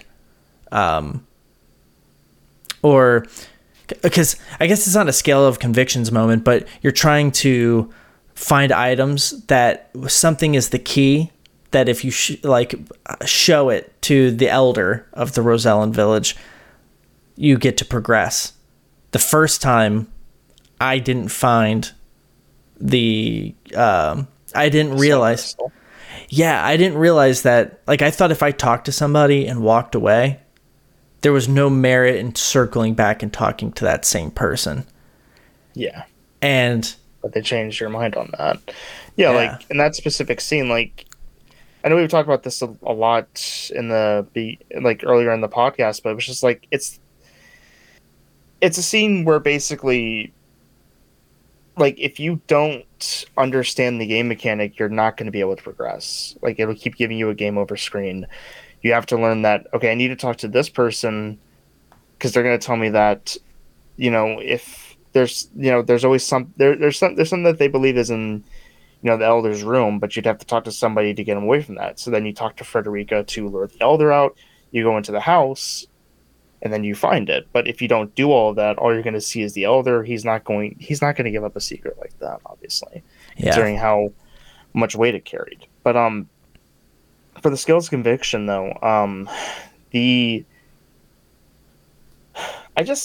I just love the fact that you could actually go around and just talk to as many people as possible and just basically, persuade them in that degree. Like, it's going around in the exploration segment, finding little bits of information, and then you see like this little dialogue option unlock. And I thought that was like something that would only be like, okay, if I made this decision earlier, this dialogue option would open depending on that. It's like, no, you actually have to take advantage of the exploration segments. And I don't know if they properly convey that to you. I think they leave it for you to kind of figure out, which I think some people could look at as being like obtuse game design. Right. But to a certain degree, I think that it speaks to the design, like maybe like the mission statement of the design, to set out respecting the intelligence of the player enough to appreciate the nuance of what the story is doing. And that also bleeds into the gameplay of like, because I thought those exploration segments, I was like, oh, okay, this feels a bit shallow. There's not really a lot going on. You're kind of just talking to people. And then slowly I realized, like, hold on, there's a depth to this that is deceivingly, like, it seems surface level. But as soon as, like, I feel like as the game progressed, it slowly hammered home the importance and like of those moments. And there's nothing worse than talking to a character and seeing one of the options is locked and you clearly didn't find whatever was going to unlock that, and kind of being like, oh wow, like why is that? And you probably lose out on some opportunities because of that. But I think as long as you're not playing to like follow a path or see everything and do everything, if like your first playthrough you just kind of go and whatever happens. I know that's how I played the game, and I found the game to be great even though I wasn't trying to uncover everything, and just whatever I found, and whatever options I had, I picked the best of those. Sorry. And whenever those segments come in, like whenever you see like a thing is locked, like it's worth noting that you can't go back once you start a conversation that has those kinds of elements to it. Like, you are stuck making those decisions, and I'm pretty sure both of those other decisions don't really persuade the person as much as that third option would have. Mm-hmm. Like, I don't know if this was in your playthrough, but there's a moment in... Oh, God, I'm trying to remember. You're in Hyzant, and you actually have to do some investigating. You need to be able to basically uncover some corruption to paint one of the Saintly Seven into this corner to basically save your skin, because if you don't, you're basically dead. Like, I think that was going to be another game over segment. Yeah, so you have to go around the town. I was going to say, you're looking for evidence that proves that Sorslay's hiding salt and dealing it on the side. Yeah. And it's just, as more of those came up, I was just like, wow. I didn't know literally walking around in an exploration segment was ever going to be that much fun. Like being able to actually just like, okay, so I'm learning this. I got to talk to this person, but then after that, this unlocks over here, so I got to talk to that person. It's just it's deep. That's basically the basic way to say it. So yeah, that was.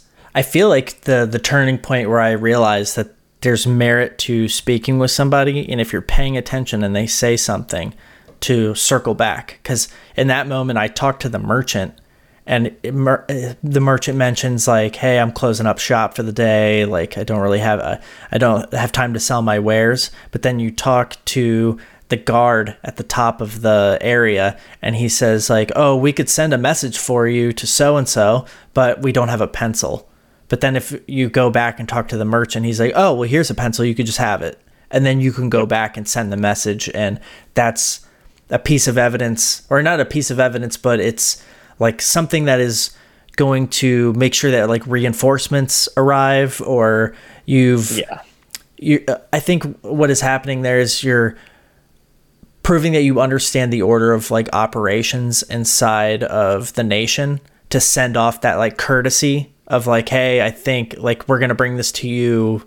Here's, I'm sending this to you. So I'm not just walking in and like slamming something on your desk and being like, we have to do something about this now." It was like kind of like a courtesy message to a leader, if I remember correctly. But yeah, no, those segments, the way the exploration and the scales of conviction tie together and really shape where the story goes is super interesting. And like, I still can't believe that. I mean, it's so tightly connected that you can get that game over if you don't find the salt crystal under the rug. And and I don't know. And I actually want to see like in another playthrough, like what would happen if I actually did, if I didn't actually antagonize Hyzant, like if I didn't go to protect the Rizalin village, like, what would I have to do on that? What would I have to do then? Like, instead of having to discover the salt crystal and not get completely destroyed by Hyzant's forces, what would I have to do then? Like, that's a little bit more replayability. It's like, okay, what else can I do aside from doing this? Yeah. I think Triangle Strategy is going to be a game that I end up circling back to at some point just to explore all those other options. And I think I'm going to feel like I'm playing a completely different game. That's going to be really cool. And in terms of the combat and like party members, like because there's a plethora of optional recruits for you to bring into the fold. And as you make choices throughout the game, you build up Serenoa's convictions, and the convictions are liberty, utility, and I think morality. Yeah. And you build those convictions, and based on on your initial playthrough, you won't see the metrics, but on New Game Plus, you can see what's going on so that you can manipulate it, is my understanding. And I'm interested to know, out of the optional characters, because there are a lot that I never even met. So the entire list is Narv, who's really cool, Hasabara, who I never met. I have no idea who that is. Julio. I'd have to see like their character models actually to remember like the name, like the names aren't. For the side characters, considering they're never like in the story, it's really hard to get connected with them or have them stick out in your memory outside of the gameplay. Like certain characters, like I think we're gonna ask, like, out of all the characters that were available, like which ones did I like the most? Or I'm sorry, I didn't mean to cut you off. Hey, no, you're okay.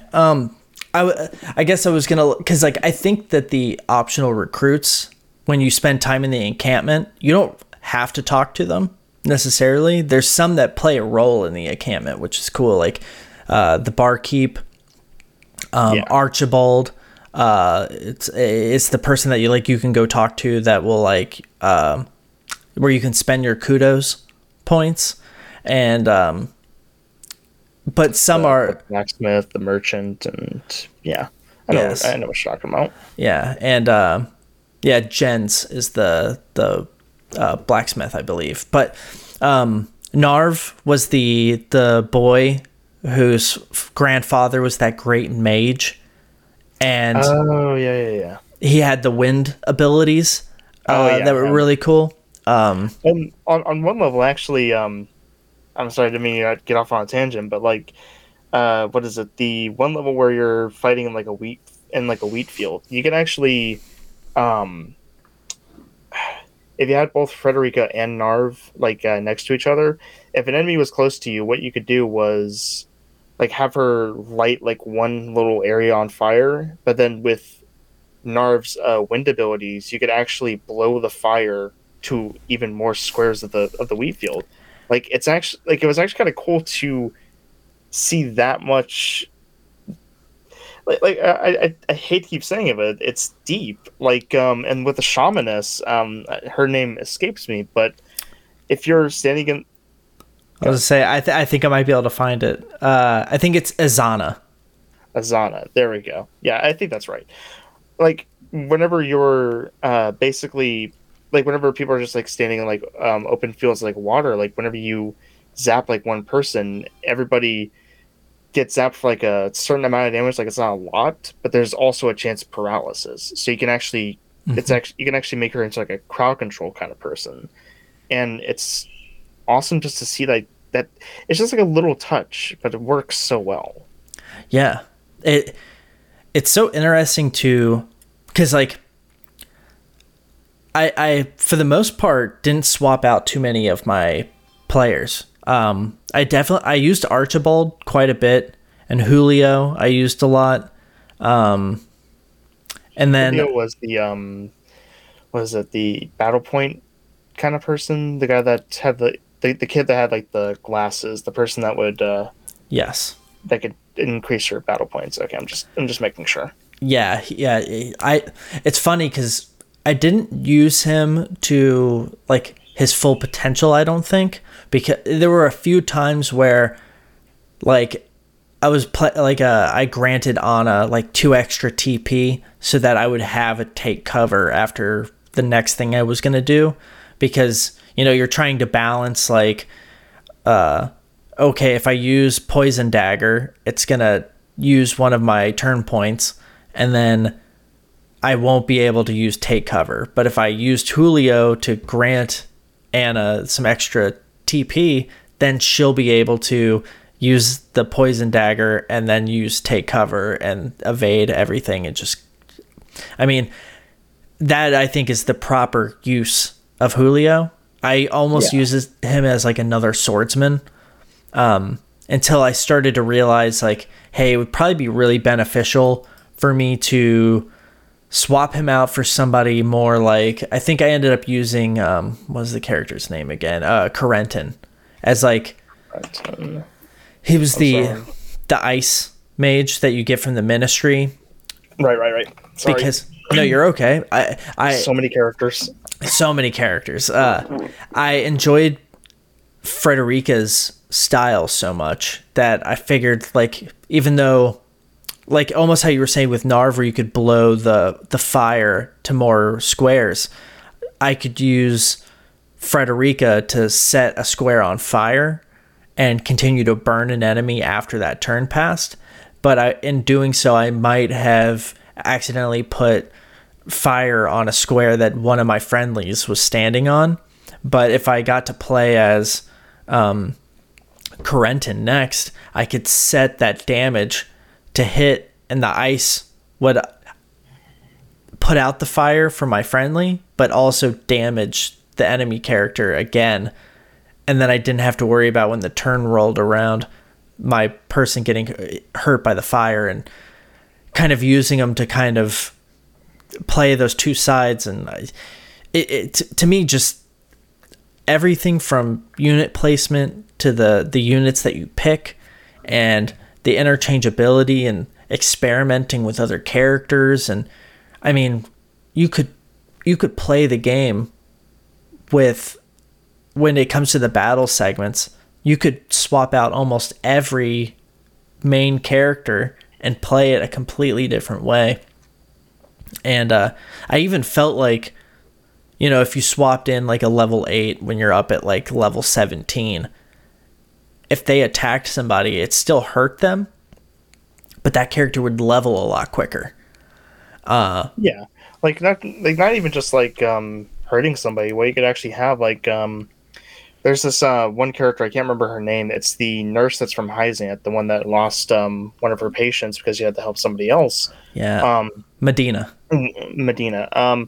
One of the things that I did with her was whenever I needed her for another segment, because I knew I was going to need another healer, so I went ahead and this is how I learned that you actually got your items back after if you fail the mission. I had her,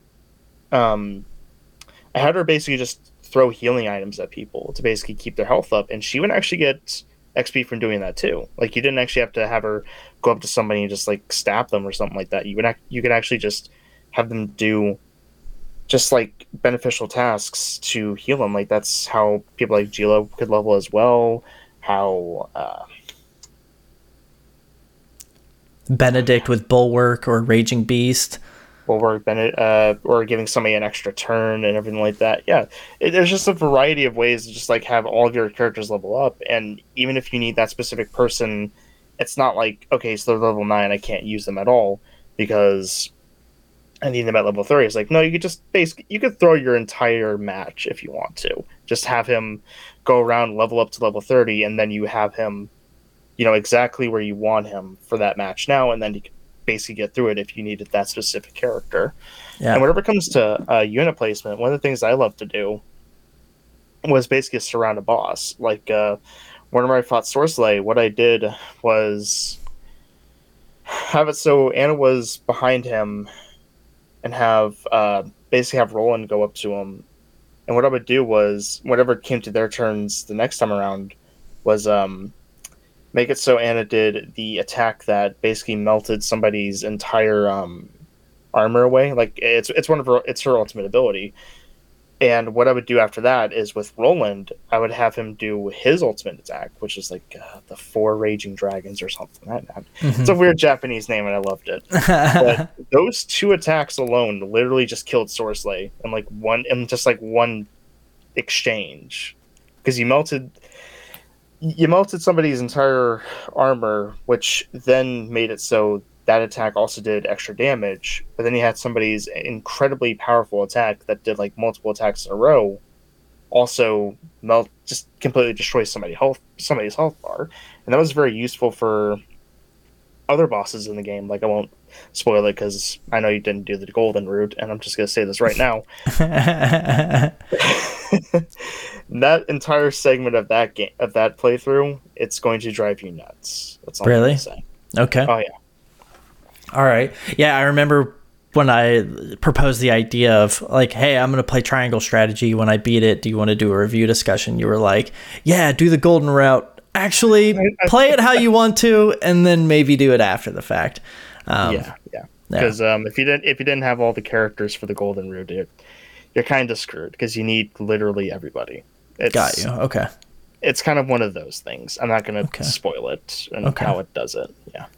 I would love to build up to that because I feel like Triangle Strategy is going to be in the upper echelon of my favorite games of all time, I think. Because, man, it's just so good. I can see that. But really quick, I want to run down some of the lists of the characters that, you know, I think, you know, we've talked about Serenoa and his involvement in the game, that like I feel like he plays like a Prince Ashitaka from Princess Mononoke, kind of like trying to bridge everything, and you know, people might call him a glorified fence setter, you know, but ultimately he is as democratic of a leader as possible. He leaves everything up to his party, and he makes no decision without consulting everybody, and you know, that plays into the gameplay and the scales of conviction and all that. But what, like, as a main character, what did you think of Serenoa? Well, like you said, whenever it comes to him being like the prince, like one thing that I think they kind of nailed with him was that, yeah, he's democratic, he's kind, he's understanding, everything like that. But whenever it comes to actually needing to defend something, like he actually gives it his all. He puts his life on the line. He's not just somebody that like, sits behind everybody and just tells people what to do. Like he actually does take action. He's somebody that does take the initiative. He helps. Like even sometimes in the gameplay, like he'll be the first to fall sometimes. Like I just love that about him, and it's hard to see a main character like that because most of the time, like a main character in like a JRPG can sometimes just be like it can be very generic. It can be somebody like Jack Garland from the recent Strangers of Paradise, where he can either just be somebody that's trying to make people laugh half the time, or look cool, or somebody that's just like an everyman that's just completely inoffensive. But with Serenoa, like even though he's a main character and he has to be as has to have like that broad appeal to people, he's still somebody that feels like he has his own distinct character, thoughts, and to play to the pun, he has his own convictions in life. So. Yeah, no, totally. Frederica, I thought, you know, Frederica, as soon as you meet her, you immediately see her on the battlefield and you're made aware of her abilities and strengths. And I think, although like you're put in this position where, some bandits show up, which we'll talk about later, Trish and Travis, I think are their names. Yeah. Travis and Trish. And, they very easily could have fallen right into damsel in distress kind of territory. But instead, Serenoa and Roland show up, and I think even like Gila's like, you'll be surprised at her like competency on the battlefield, or we'll help out in whatever way we can. And then she's very clearly like her abilities are super powerful. And then when you get into like her just trying to figure out her motivations and like figure out her history, and by the end of the game, like she was a character that I tried to max out as soon as possible in terms of like stats. I did see the merit, especially when you start to uncover some more stuff in the story, that her history, like at first I think you could look at it like, oh, she just wants to find out what happened to her mom. But the more you find out about it, you start to see how much of a role her mom plays in the overarching story. So if you do the thing that feels like you're just pandering to your girlfriend by doing whatever she wants to do all the time, it's actually rewarded in that what she wants to do actually is super important and sheds light on so much. I thought that she was a pretty great character. What did you think? I loved Frederica. Like literally her entire character I think is one of the most like you said, like it could have just been like a damsel in distress, somebody that's just weak that you wouldn't really care about, and maybe like she would snap at one point. Like no, right from the very beginning she's courageous and fierce. And I think that has a lot to do not by the fact that she's a Rosellan, but because of her upbringing. Like she's in Aesfrost, like you could tell the abuse that she had to endure by being the sister to Thalos and Erica, and having a father that would not care about her, like Gustadolf, made her strong as what she was. And for a while, like she doesn't seem like she's really being that strong of a character because she's in the company of somebody like Serenoa, Benedict, and the rest of House Wolffort. But that's because of the fact that she left a very dangerous household and went to somebody that was caring. Like they actually cared for her. So that actually gave her an opportunity to be like, okay, if I know I'm not in a hostile environment, I would like to know about, my heritage. Like it's not like she's being in service of like another character in the lore. Like it literally just feel like she went through her own trauma and she wants to figure out, okay, why does everyone hate the Rosellan? Why do they have to hide? Why do they have to be enslaved? Why did everything have to happen that way? And it comes down to the fact that slavery was happening beforehand, and they made it even worse whenever Orlea basically. God, it's part of Frederica's ending, so I won't talk about it that much. But like the crystal got to where it was because of Orlea. Like she literally made it. She made it known that it's not that Hyzant isn't just the only place that's going to have salt, but they're going to keep using religion as their tool to manipulate the rest of the world. And I loved just seeing that entire journey, all the lore, all the stuff I got to see just because of Frederica was amazing. I think she's one of the best characters of that entire game. It's incredible. Yeah, agreed. Like 100%. Just so if anybody watches this and decides to leave a comment, I just don't want them to come at you all crazy. Frederica is the sister of Gustadolf. I don't know if we ever meet her father. Wait, is that? Yeah, you're okay. You're okay. I was like, God. My bad. I'm gonna do Joe a solid real quick. No, you're totally fine. You're good. Like that. It's been a bit, but still, like the entire hostile environment that she had to endure by being, like what was it? Wasn't it was Thalos and Erica like her nephew and cousin then? Basically, was that basically what it was? I believe so. Let me just double check. Yes, a sister of the Archduke. So yes, yeah. So basically, they were just all siblings, but still, like being in that kind of hostile environment with siblings like that, like it's rough. It really is.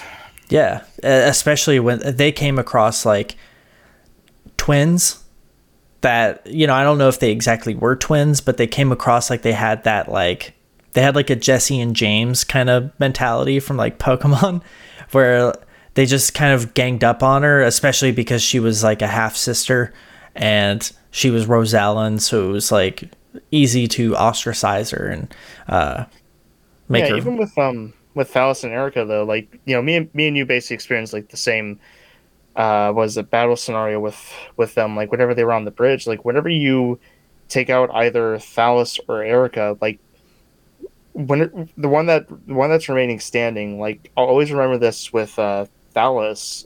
I killed Erica on the bridge, and his response wasn't like it wasn't like this menacing hatred towards Frederica or anything like that. In response, it was basically him looking over at Erica and saying, like, basically saying like, "Are you dead?" No matter, like basically like being in denial of the situation. Like they still think that they're going to succeed, which technically they were, because that was one of the battles where I only had like one person left, so I was kind of on the skin of I kind of wanted by the skin of my teeth, but at the same time, like it's just the way that they wrote all of their characters, with that even in every one of the combat scenarios, like you get to see like the civilian rivalry, even, and how they acted towards one another, like in this scenario. Like I think Thosnera could say, like, Frederica, we don't have to kill you. You can just apologize, and she basically just says, "No, I'm not going to." And that's awesome character development. I loved it. Yeah, Frederica, she's immediately strong. She finds even more strength throughout the story, which is really awesome. And in terms of like that battle on that bridge, like there are a lot of really tough battles throughout the game. And like, I think the battle on the bridge was really tough, took a lot of strategizing. Oddly enough, the battle with Avlora on the ships, I beat on the first try, which I was like, hey, all right, like, okay. But then the battle where you're defusing the bombs in the mine. Oh God, that one. I hated that fight so much.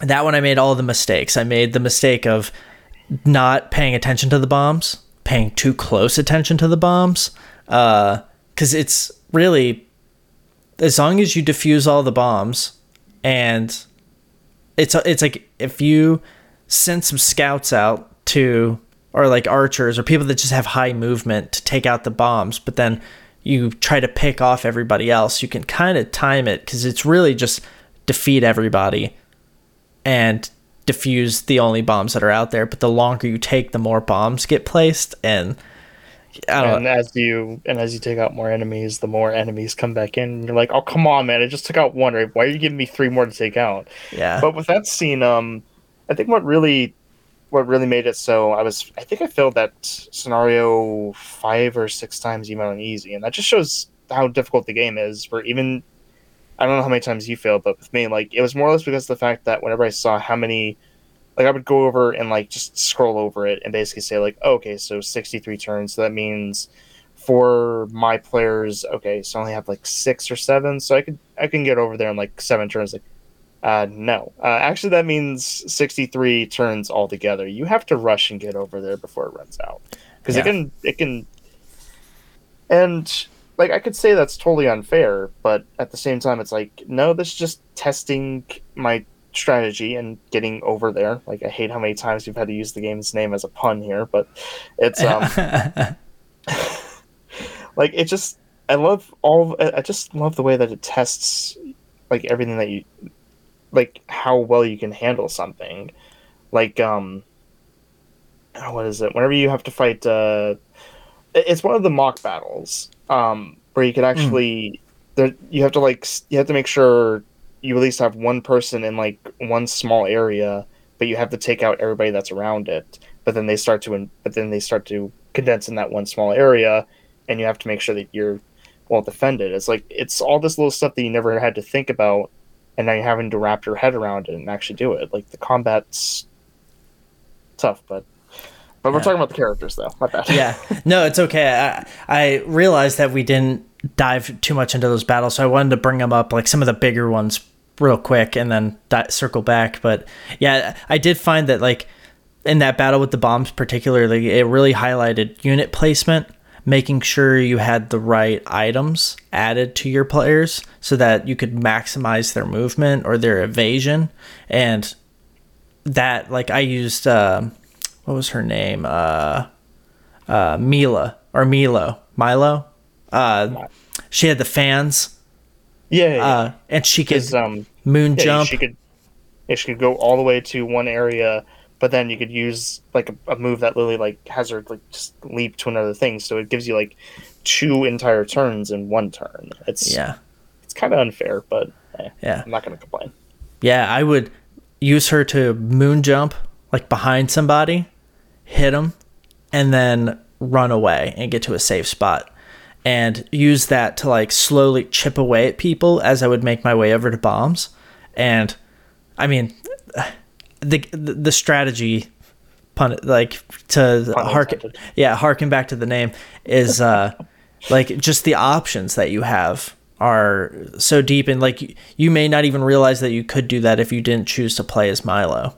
You know, if you swapped her out for somebody else, and maybe somebody else had their own benefits. But real quick, let's dive into Roland, somebody that I think is a incredibly complex character who's, at first I think I like Roland more than I like Sarah Noah. But then as we kept playing through the game, it just seemed like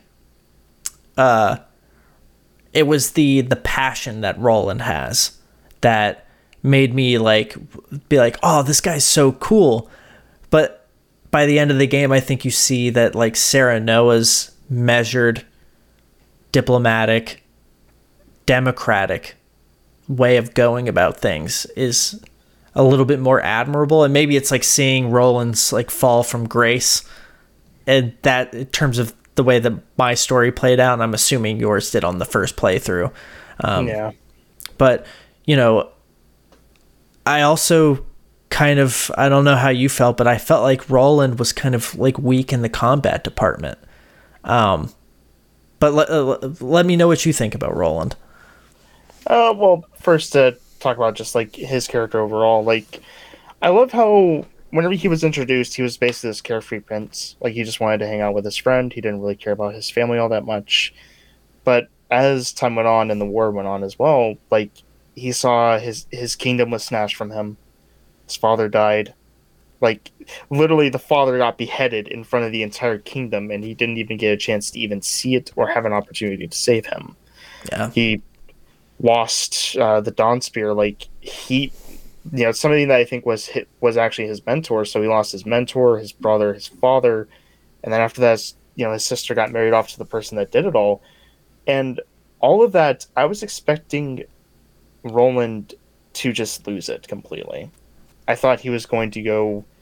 I thought there was going to be like an entire arc where he just couldn't handle it, like he wasn't able to talk or anything like that. I thought he was just going to be broken down, but he kept going, and I admired that. But I think because of the fact that he never had a chance to grief, that ended up wearing him down over time, to the point where we talked about, him handing over Hyzant to, sorry, not him handing over Hyzant, him handing Glenbrook to Hyzant. And I think that was because of the fact that if he did that, he saw that he could actually have time to heal. Like, I understood that perspective. Like, I mean, obviously, we don't agree with it, but it's just like, I understand why he would want to give up overall. He doesn't want to fight anymore. Like, he's just somebody that just doesn't want to deal with it. He just wants to have a chance to rest and heal. And in the ending that you got, like, at that very end, like, you saw him trying again to be a leader again, but he hasn't even had time to deal with the fact that he couldn't even be a leader before.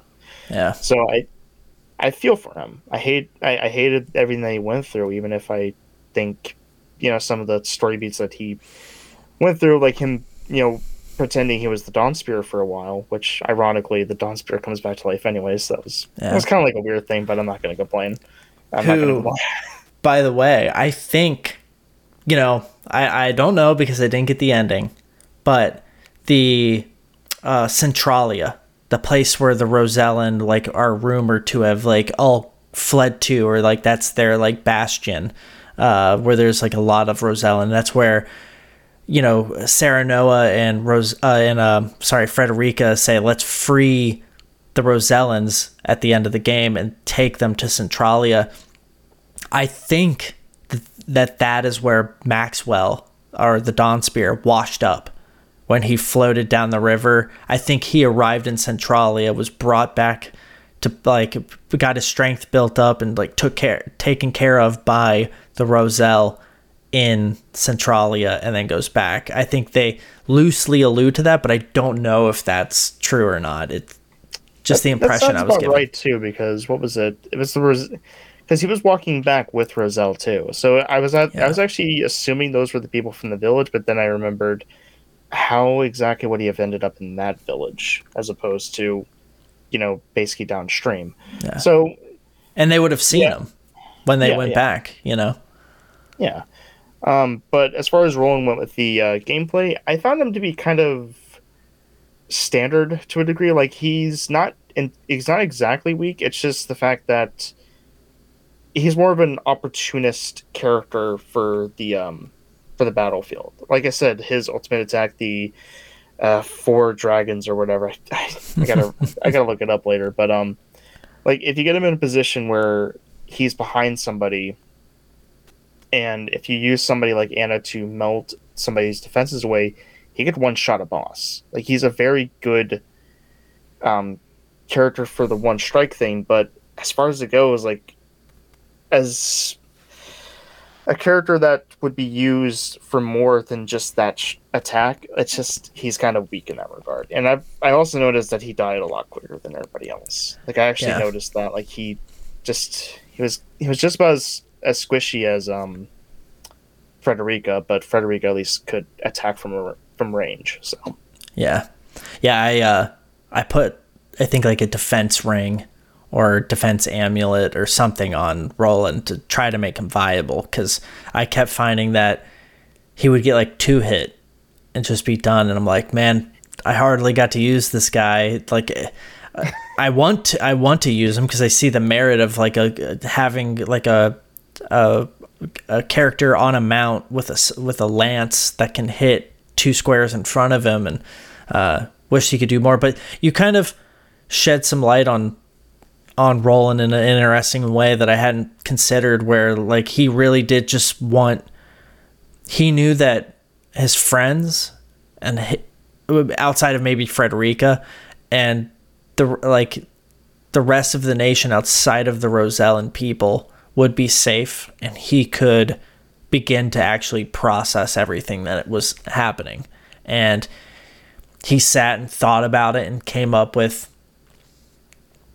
his own like twisted logical conclusion of like, at least if we do this, mostly everyone I know will be okay. And I can continue or I can move on and grieve, and at least everyone will have salt and everyone will be taken care of and their needs will be met.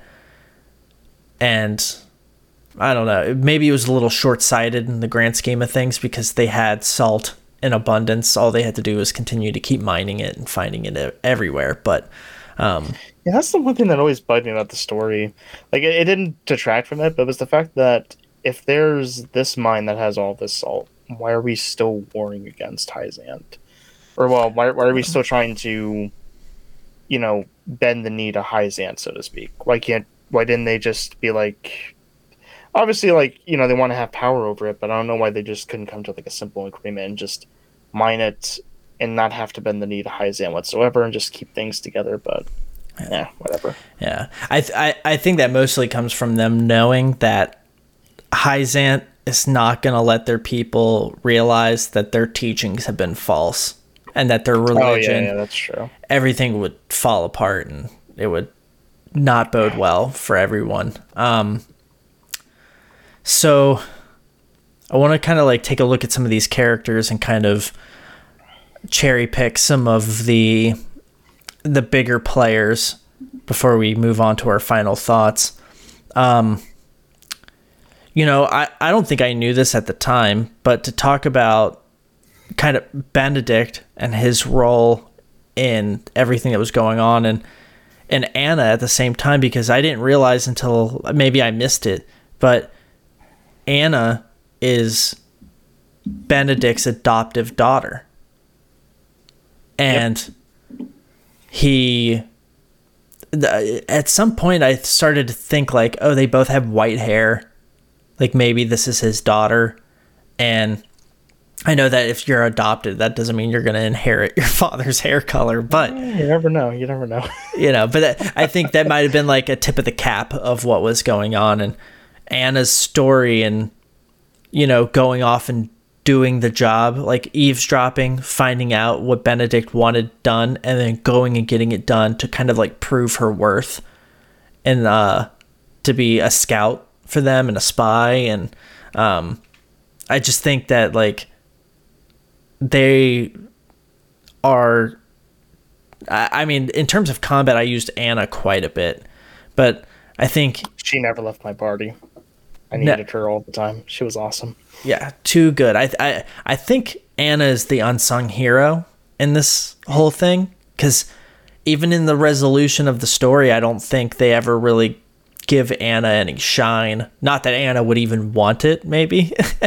Yeah, she was just kind of there. So yeah, but I really enjoyed her and enjoyed, Benedict's drive. I know we talked about him probably enough with like the Snape comparisons and his involvement with kind of manipulating almost everybody to meet the ends that he needed, but with good intentions. Is there anything you want to add to Benedict and Anna? Well, for Benedict, and not really. Like I said, we've talked enough about him, but with Anna though, like, did you see any of the character stories for her though? Like they actually did, so they did dive into that, and I actually liked how they came to be. Like they I don't think it was accidental. I think it was purposefully killed. I think her father, but they didn't know that that they had a child, so they took it as penance and wanted to make things right by raising her. So like I think there was like a little story with her that she was trying to figure it all out, and they did, and I can't remember the exact resolution for it, but it was nice to see that she wasn't just this scout that just did whatever anybody wanted her to do. Like she at least had something that she wanted to figure out or do. She wasn't the deepest character, but I did love seeing the journey that she did go on. For gameplay, though, like I said, like she never left my party. Like the way that she maneuvered was the fact that she could literally jump up an entire like cliff, like actually do like a whole like jump up an entire cliff, go across somewhere, stop, like basically turn invisible, and then do it all again, and then basically, sneak behind enemy lines and actually start attacking from that end if you're focusing on the front end of that force as well. Like there's so much utility with her, and like I said, the ultimate attack that she has, where she's just melting somebody's armor away.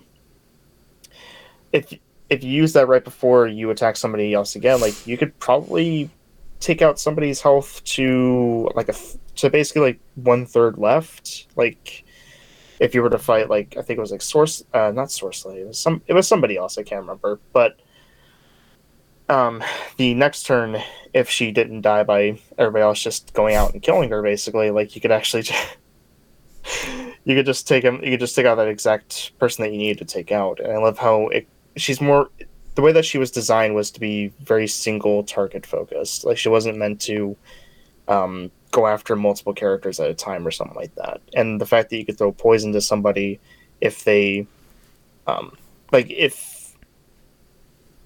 if you didn't have enough tactical points to turn invisible, you could at least throw one pellet of poison at somebody from behind to at least start doing damage to them before you get over to them. Yeah, I love how they designed her. Yeah, great. Again, unsung hero.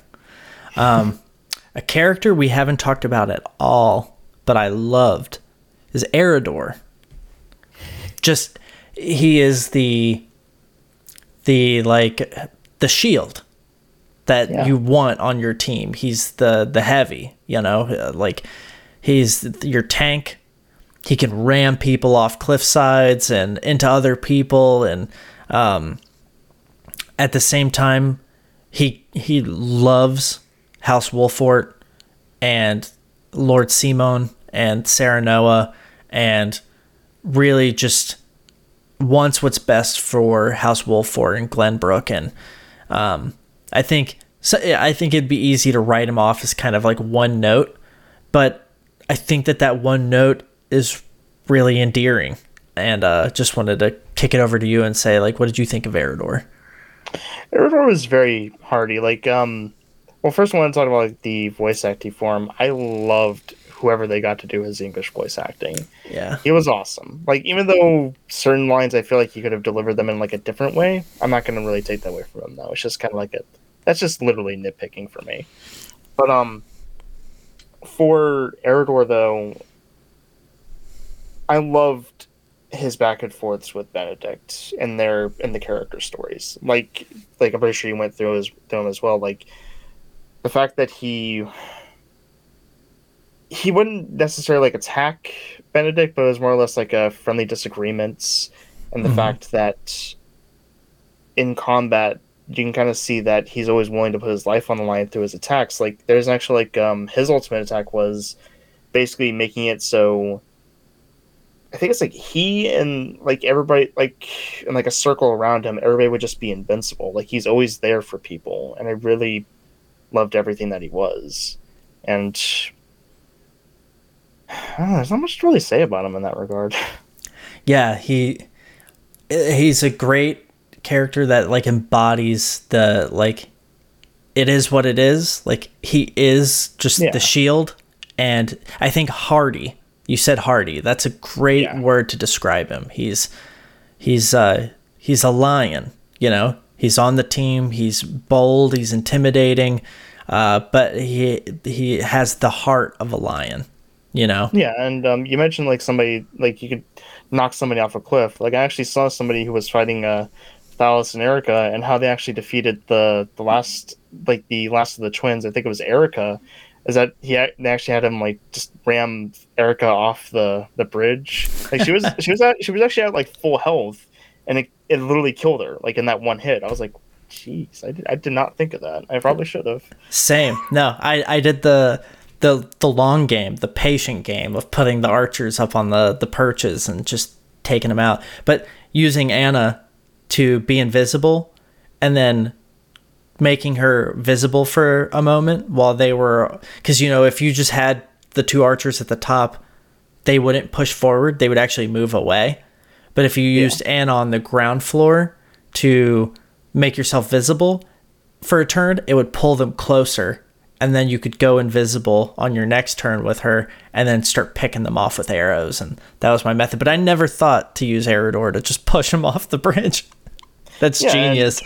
Like with his push, like there's a lot more utility with it too. Like if you like you can also like push somebody into like a wall and they do like a little bit more damage, or you can push somebody into somebody else and it does a little bit of damage to the character that you push them into, but that other character will actually turn around and actually attack. So it'll be like that little two-sided attack that they teach you how to do very early in the game. Like there's a lot of utility that he can do. It's something that you don't notice until it's like, you have like 6 turns to defuse a bomb, so you have to figure out something. Yeah, no, totally. So outside of the main party, I have a number of characters that I think it makes sense for us to touch on before we go to our final thoughts. But I'm gonna speed round. I'm gonna lob them at you, and you give me your thoughts. If I have something to add, I'll add to it. If I remember them, yeah. If you remember, I think you'll remember them. King Regna. How did you feel? How did you feel about him letting them lie about him and admitting to it? It was because of the fact that he knew he was going to lose regardless. But it was just kind of like, what can you actually say in that specific situation? Because if you yell, like, no, this is all Goosadol's fault, that's just, like, I think Benedict said it to Sereno and Roland, it's just going to be the ramblings of a madman. So I feel like we just didn't get enough screen time with them. And I hated that both him and Roland's brother did not get enough screen time. Because I feel like they could have definitely fleshed out those characters. Because you knew what they meant to Roland and everybody else, but it's just the fact that we, the player, just didn't get enough chances to see them. That just kind of felt a little, a bit of a missed opportunity. Yeah. If, I always think that, like, sometimes, like, let the mind wander about things and, like, try to guess what, like, might have happened. It's almost like the argument of, like, I don't need the movie Solo, even though I like the movie Solo. I don't need that to understand, like, how Han and Chewbacca got to the cantina. The fact that they're just there and they're smugglers, I can run with that. But I would love a prequel for this game to see everything that was going on with Orleia and Lord Simon and King Regna, and that the Salt Iron War prequel would be an awesome game if they do it. I feel like Triangle Strategy is probably going to be a one-off, but I would even like some like DLC, like a 20-hour DLC or something could be pretty cool. I really want a DLC for this game. I really do. It would be so good. Octopath Traveler, like, I hate that they kind of treat them like one-offs. Like, I think they said they're going to make like a sequel to Octopath at one point, but it's like, just give me something else for now, Yeah. But that has nothing to do with this conversation. Continue. Something. We talked about Cordelia, but I think that she had merit in that when Avlora has that conversation with her about, like, kind of like, what do you want? Like, why are you asking me? And Cordelia takes that to heart and goes, yeah, no, I need to start making things happen for me. And starts scheming internally. I thought that was pretty cool. Yeah, like with Cordelia, like, I know I harped on about her voice actor, and but I did mention, like, she's a very excellent character. I just think the voice acting lets her down. With Cordelia, she's actually one of the better characters. Like, it's the fact that, I don't know, maybe I just saw, like, the fact that she was getting abused by Thalos and Erica as well. Like, you could actually see that, Thalos and Erica don't have, Frederica to pick on anymore. Might as well choose the next best target. And then whenever she's talking to Avlora, it's a mutual loyalty agreement. The fact that Evora literally sees that, you're weak now, but you are stronger than you think. Mm-hmm. And that you just need a shield, and you can be a sword on your own. And I love how far that she was able to go, to the point where, what was it? On the bridge scene, whenever, not the bridge, The ship. the ship, like whenever she could have just let Evora die, Mm-hmm. but she stood in place of the spear, Mm-hmm. because she knew that it wasn't a one-way loyalty thing. It was mutual.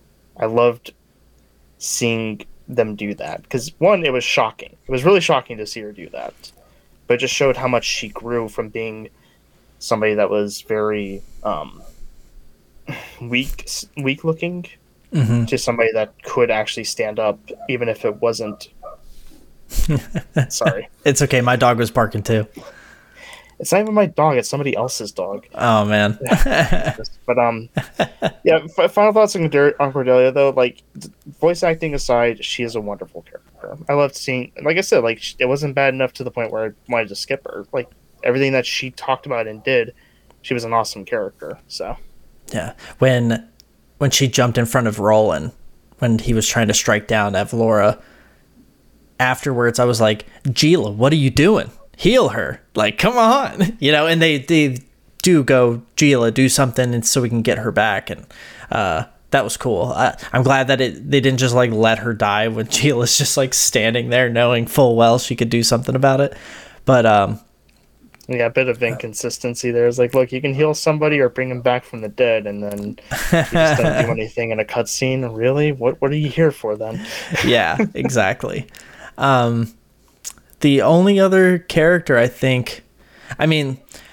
we can get into the Saintly Seven as kind of like a broad strokes. Like, we could talk about every character in there, because in the Saintly Seven, there's Exham Marshall, Sorsley End, Lila, who was the woman that was in the Saintly Seven. That was she seemed like kind of like the person they sent out to speak on behalf of the Saintly Seven at the big gathering at the beginning of the game, where they had like the duel between everybody. Then there was Camcel, Tenebris, and Edor, and then ultimately Serenoa ends up joining the Saintly Seven. I guess depending on how you play, there might be a story arc. I think it's like we said, like with the story, like it'll always converge on certain points that'll always play out like sort of the same. It'll just be like different dialogue and everything like that. So at least feels like, your choices aren't completely wasted. Yeah. But even then, like, you get to experience different things along the way. Out of all the Saintly Seven, I think Sorsley was probably the most interesting ones of the bunch. Like, he wasn't somebody that was just completely loyal. He was basically a scumbag. He was somebody that literally took his opportunity to manipulate others, make extra money on the sides, and just feed into himself. He knew the position that he was in, and he took advantage of it. Even though I don't think that's moral, it's still something a little bit more interesting than somebody that's just there to order people to kill a Rosellan if they ask for water. I'm sorry, that's a little it's a little mediocre in my opinion. Yeah. For like it was Lila, right? The Lila. Woman Yeah. Lila. Okay. This was a little thing that they put into the writing that I really loved. It was the fact that they talked about how the younger people of the kingdoms are always open to a new way of thinking. Like, people that are set in their ways in a much older age, like, they're not going to want to change anything. They're going to want things to be samey, or they're going to want things to be more beneficial to them. It's just the way it's just the way that it is sometimes. With Lila, Dragan, Serenoa, Frederica, they all wanted things to change a lot. Like, they wanted to I think, like, what was it? The one banquet scene, like, they were talking about how they hated the whole taxation thing, and Lila didn't shoot it down. Like, she literally did. She wanted to have a conversation about it. Like, she was fair, honest, and I feel like she could have done so much more if she wasn't somebody that had to be bound by being a saintly seven.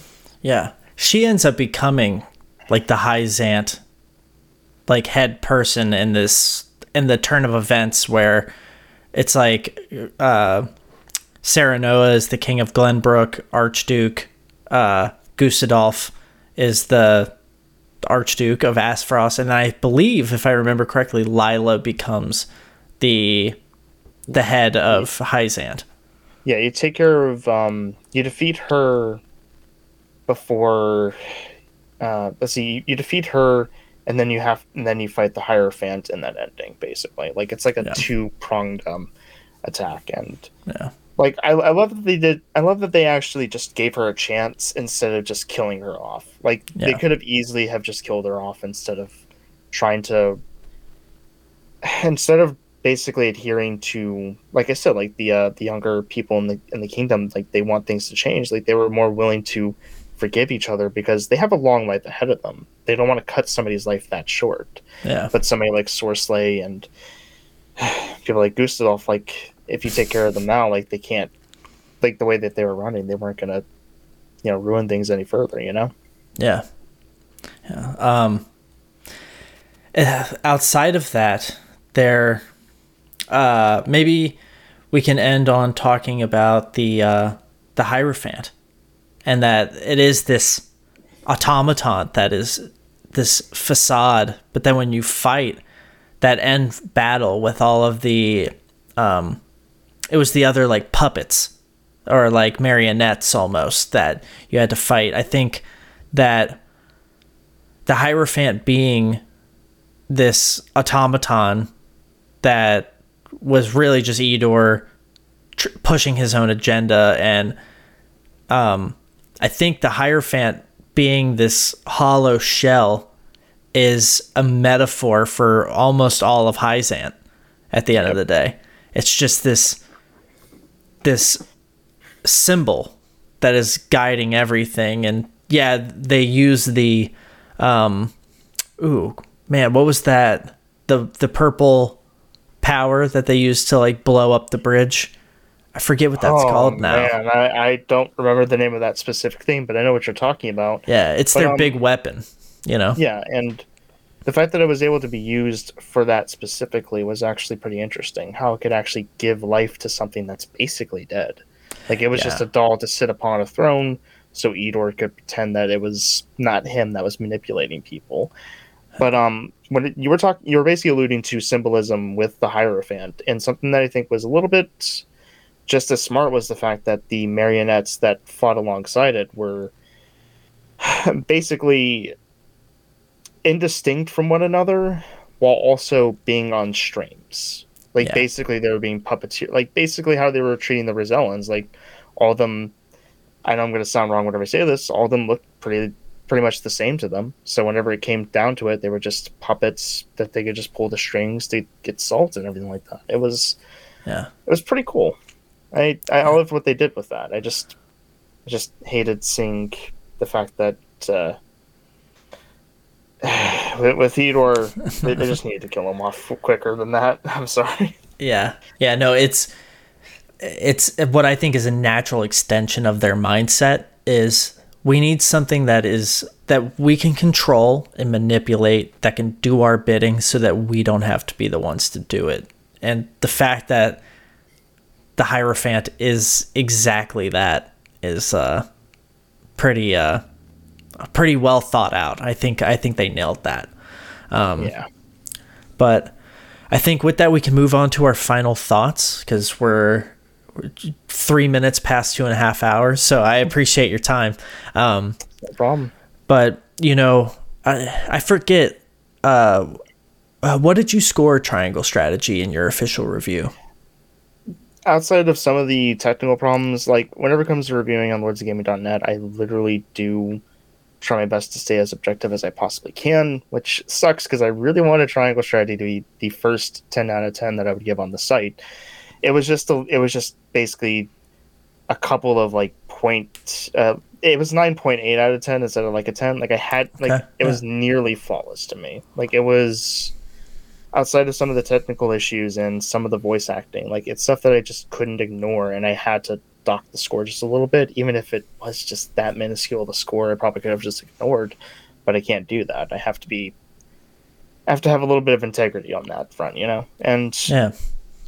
I with the review, I called it the 2D HD magnum opus because I believe whenever it comes down to all of the games that they're going to make with this style, Octopath Traveler was amazing. It was an amazing uh, original 2D HD, original retro type of JRPG, but they're starting to use this style a little bit more for remakes of games like Dragon Quest III and Live Alive. So whenever it comes down to all of those games, all the games that I'm seeing in the future at the very least, I feel like Triangle Strategy is going to be the one that sits above all of them, to be the one that everyone's going to refer to as, okay, so you did this game that's basically a modern video game using a retro style, but also giving people enough nostalgia at the same time, you know? Yeah. Yeah, I think when I did my review for it, just on my YouTube channel, I thought about it for a really long time, and I use the same scoring that I would use for a Lords of Gaming review. But the reason why I gave it a 5 out of 5 out of, you know, I kept thinking that, you know, if this was a game that looked like Horizon Forbidden West or God of War or The Last of Us Part 2 or, you know, something of that scale, this would be no question in terms of the story and the gameplay and it'd be a 5 out of 5. Nobody would even question it.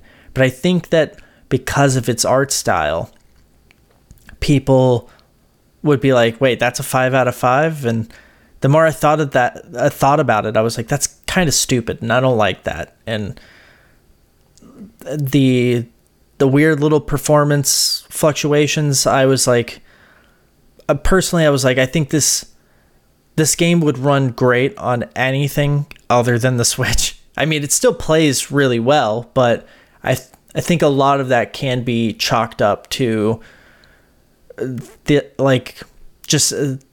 increasingly apparent age of the Switch at this point. And yeah, I mean, we've been mentioning a bit with the technical issues. Like, I'm not sure if this is ethical to even really talk about, but during the first few release weeks of the game being out there, somebody actually was able to get it on an emulator, and what they found is that they could actually run it at a full 4K at 240 frames per second.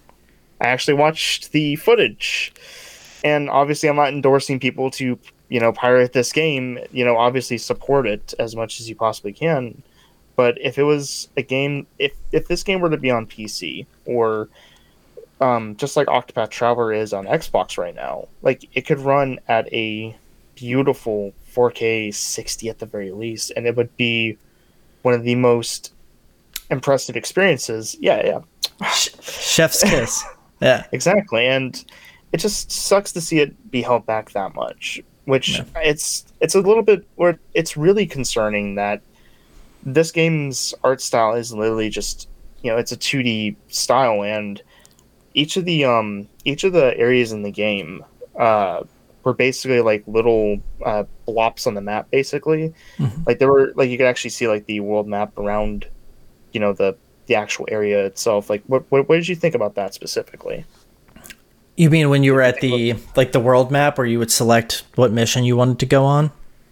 So like whenever you're at Hyzant, like like if you were to like walk all the way up the stairs and you were to look through that archway, you could see like the world map around you. Oh yeah. Like did you think that was like a little weird? Did you think that was like a technical limitation? Because I took it as like a stylistic kind of thing.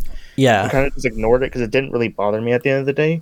But I feel like if this game were to have been built on a Switch Pro or on even like an original Xbox One, I feel like they could have made it more like Octopath Traveler, where they actually had paths that you could just kind of connect in between all of these different areas of the game. But I don't know. It's just kind of weird to see.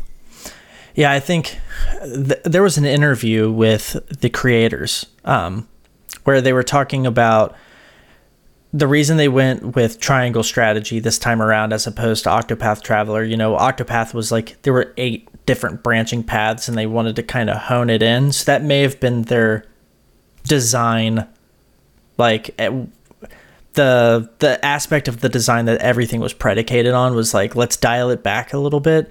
And so maybe that example of just everything beyond the parameters that you're playing in currently kind of being simplified was probably their way of just being like, what's the point? Let's just convey our intent and then kind of make it as easy as possible. And who knows, maybe it had to do with trying to keep those exploration moments running smoothly. If we were already seeing like frame rate dips and things like that going on. But yeah, I think their design philosophy, that's the term I was looking for earlier, was let's downsize it a little bit, let's simplify it a little bit, but still have that depth and nuance. And it's a kind of, I haven't played Octopath Traveler, so I'm not sure. I added it to my backlog. I was like, I'm gonna have to circle back and play this. But I think that sometimes less is more. And I mean, definitely, like this game, like with Octopath Traveler, I gave it like, I think it was like an 8 or something like that. So the fact that Triangle Strategy, even despite the fact that it's, in my opinion, a much smaller game, it's much more condensed, and it's better for that because it's a simple pick up and enjoy kind of thing rather than like, here's this massive world, go see all these different stories. That I thought some of those stories in Octopath were really good, really brilliant, but some of them were just kind of meh at the end of the day. So I feel like they were just trying their hand again, and they didn't fail. I just wish that more people would give this game a shot, you know? Yeah, and I'm so glad that I did, because I almost didn't. I mean, I opted for Gran Turismo 7 when it came out, and which I still really enjoy. Gran Turismo 7 is, I know everybody talks about the microtransactions, but that is a great game. But I mean, the same people that would talk about the microtransactions probably don't even have the game anyways. I'm not going to talk about that though. Yeah. No, there's been somebody that I was listening to on a podcast recently that picked it up and started playing it, and I was like, man, y'all were talking mad slanderous about this game, and now you've got a Weeb car and on your PS5 and everything's changed. But that's not a dig at anybody. I just think it's funny because you could tell that you gotta give games a shot if you're gonna say anything about them, in my opinion. Yeah, and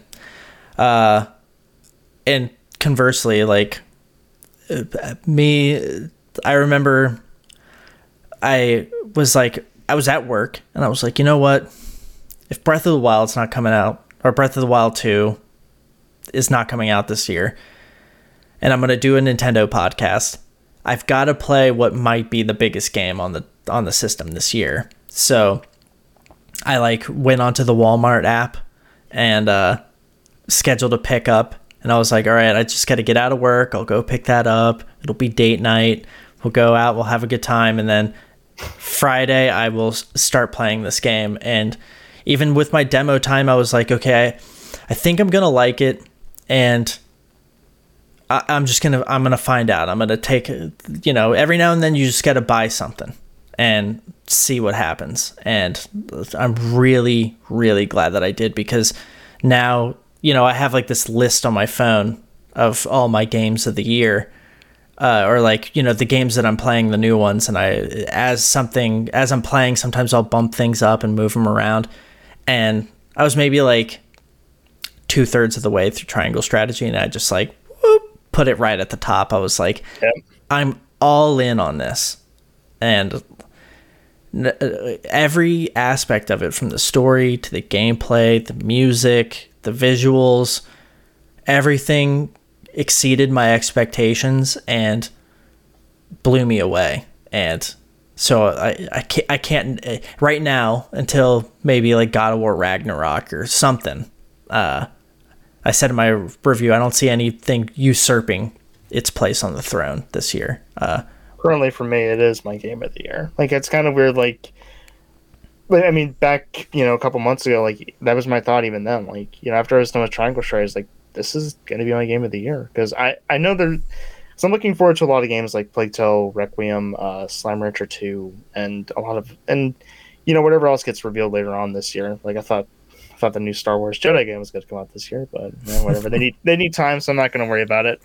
But it does show just what can still be done and how much a game that's supposedly very retro looking, that isn't as high quality, quote unquote, to people that would just take a look at it, can be at such a high place after just playing it for a little bit. It's awesome. Yeah. Well, hey, I think we can end on that. Joe, I want to thank you so much for joining me today. This has been, I mean, I've never had almost 3 hours go by so quick in my life. So, same here. Yeah. For anyone that doesn't already know, let the people know where they can find you and what you got going on. Well, first off, thank you for having me. Seriously. And I want to give a massive apology for all of the little distractions, like the dog, the little whatever the heck that was in my room earlier. I don't know what kind of noise that was. But I am an assistant editor at lordsofgaming.net. My name is Joseph Repko on there. Just go to lordsofgaming.net and just check out some of the stuff that even you have some articles on there, and you do amazing work. Check out all of his videos. Seriously. Your stuff is professional grade quality, man. Like it's amazing. When I used to do YouTube videos back in the day, and even whenever I was doing reviews, like I really wish I could make stuff that was even half as good as yours. And I mean that. I'm not just trying to be like inspiring. Like I really do love the work that you do. It's amazing. And thank you. Just one last thing to plug. Follow me on Twitter at FlameLognet, and yeah, thank you very much for having me, man. Absolutely. Man, you're too kind.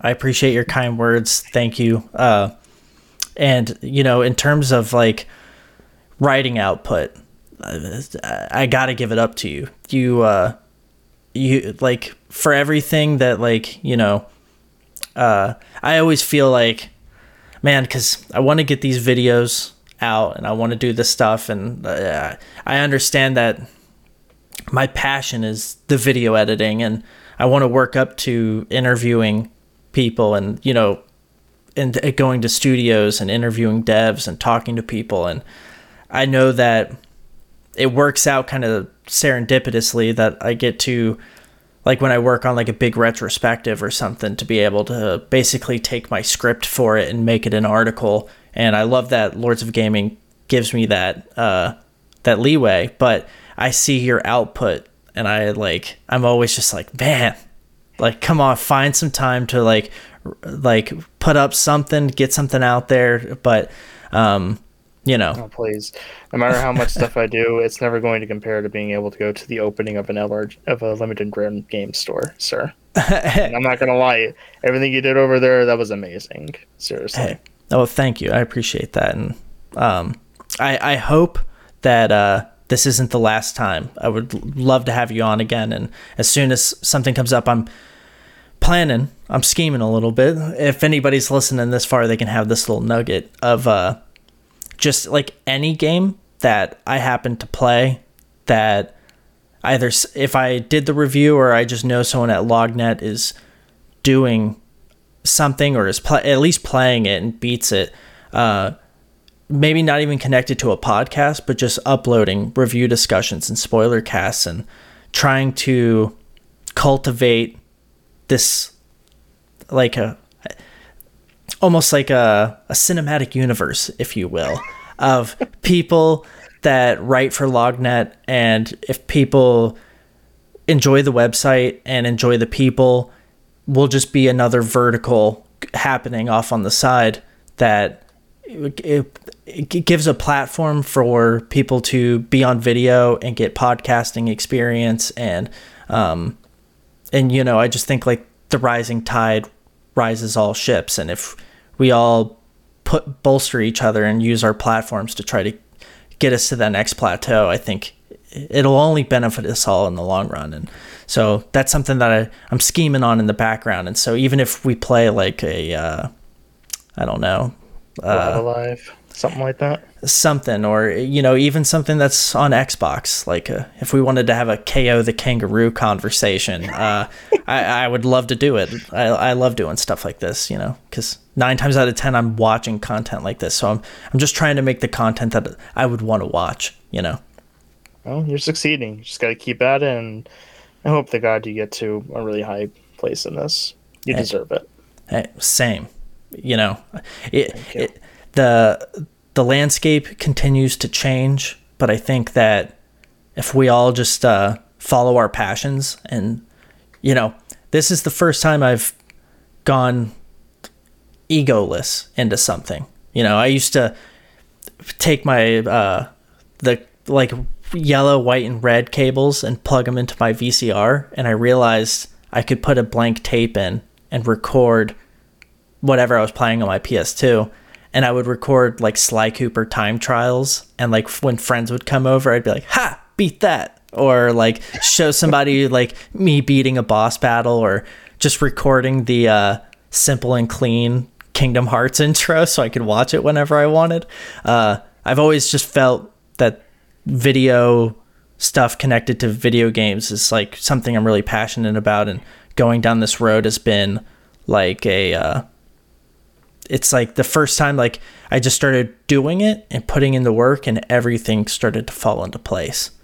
And so I'm just going to continue down that road. And I think if we're all doing that, then a similar result will happen for us all. And I see you on that path as well. So it's really exciting. Amen, brother. Yeah. Well, hey, again, thank you for your time. I'll go ahead and let's see. Do the proper outro. Well, that was episode 24 of Me, Myself, and I, a Nintendo podcast. Thank you so much for listening. Again, if you enjoy the show, you can show your support by simply following the show on your podcast service of choice, subscribing to Hitbox Detective on YouTube, and it's Flame Lognet on Twitter. And that's right? Yep. Okay, cool. And I upload on my YouTube channel, the video component of the podcast goes up there. You can also find the audio only stuff everywhere that you find podcasts. And if you follow me on Twitter at Hitbox Detective, that's another great way.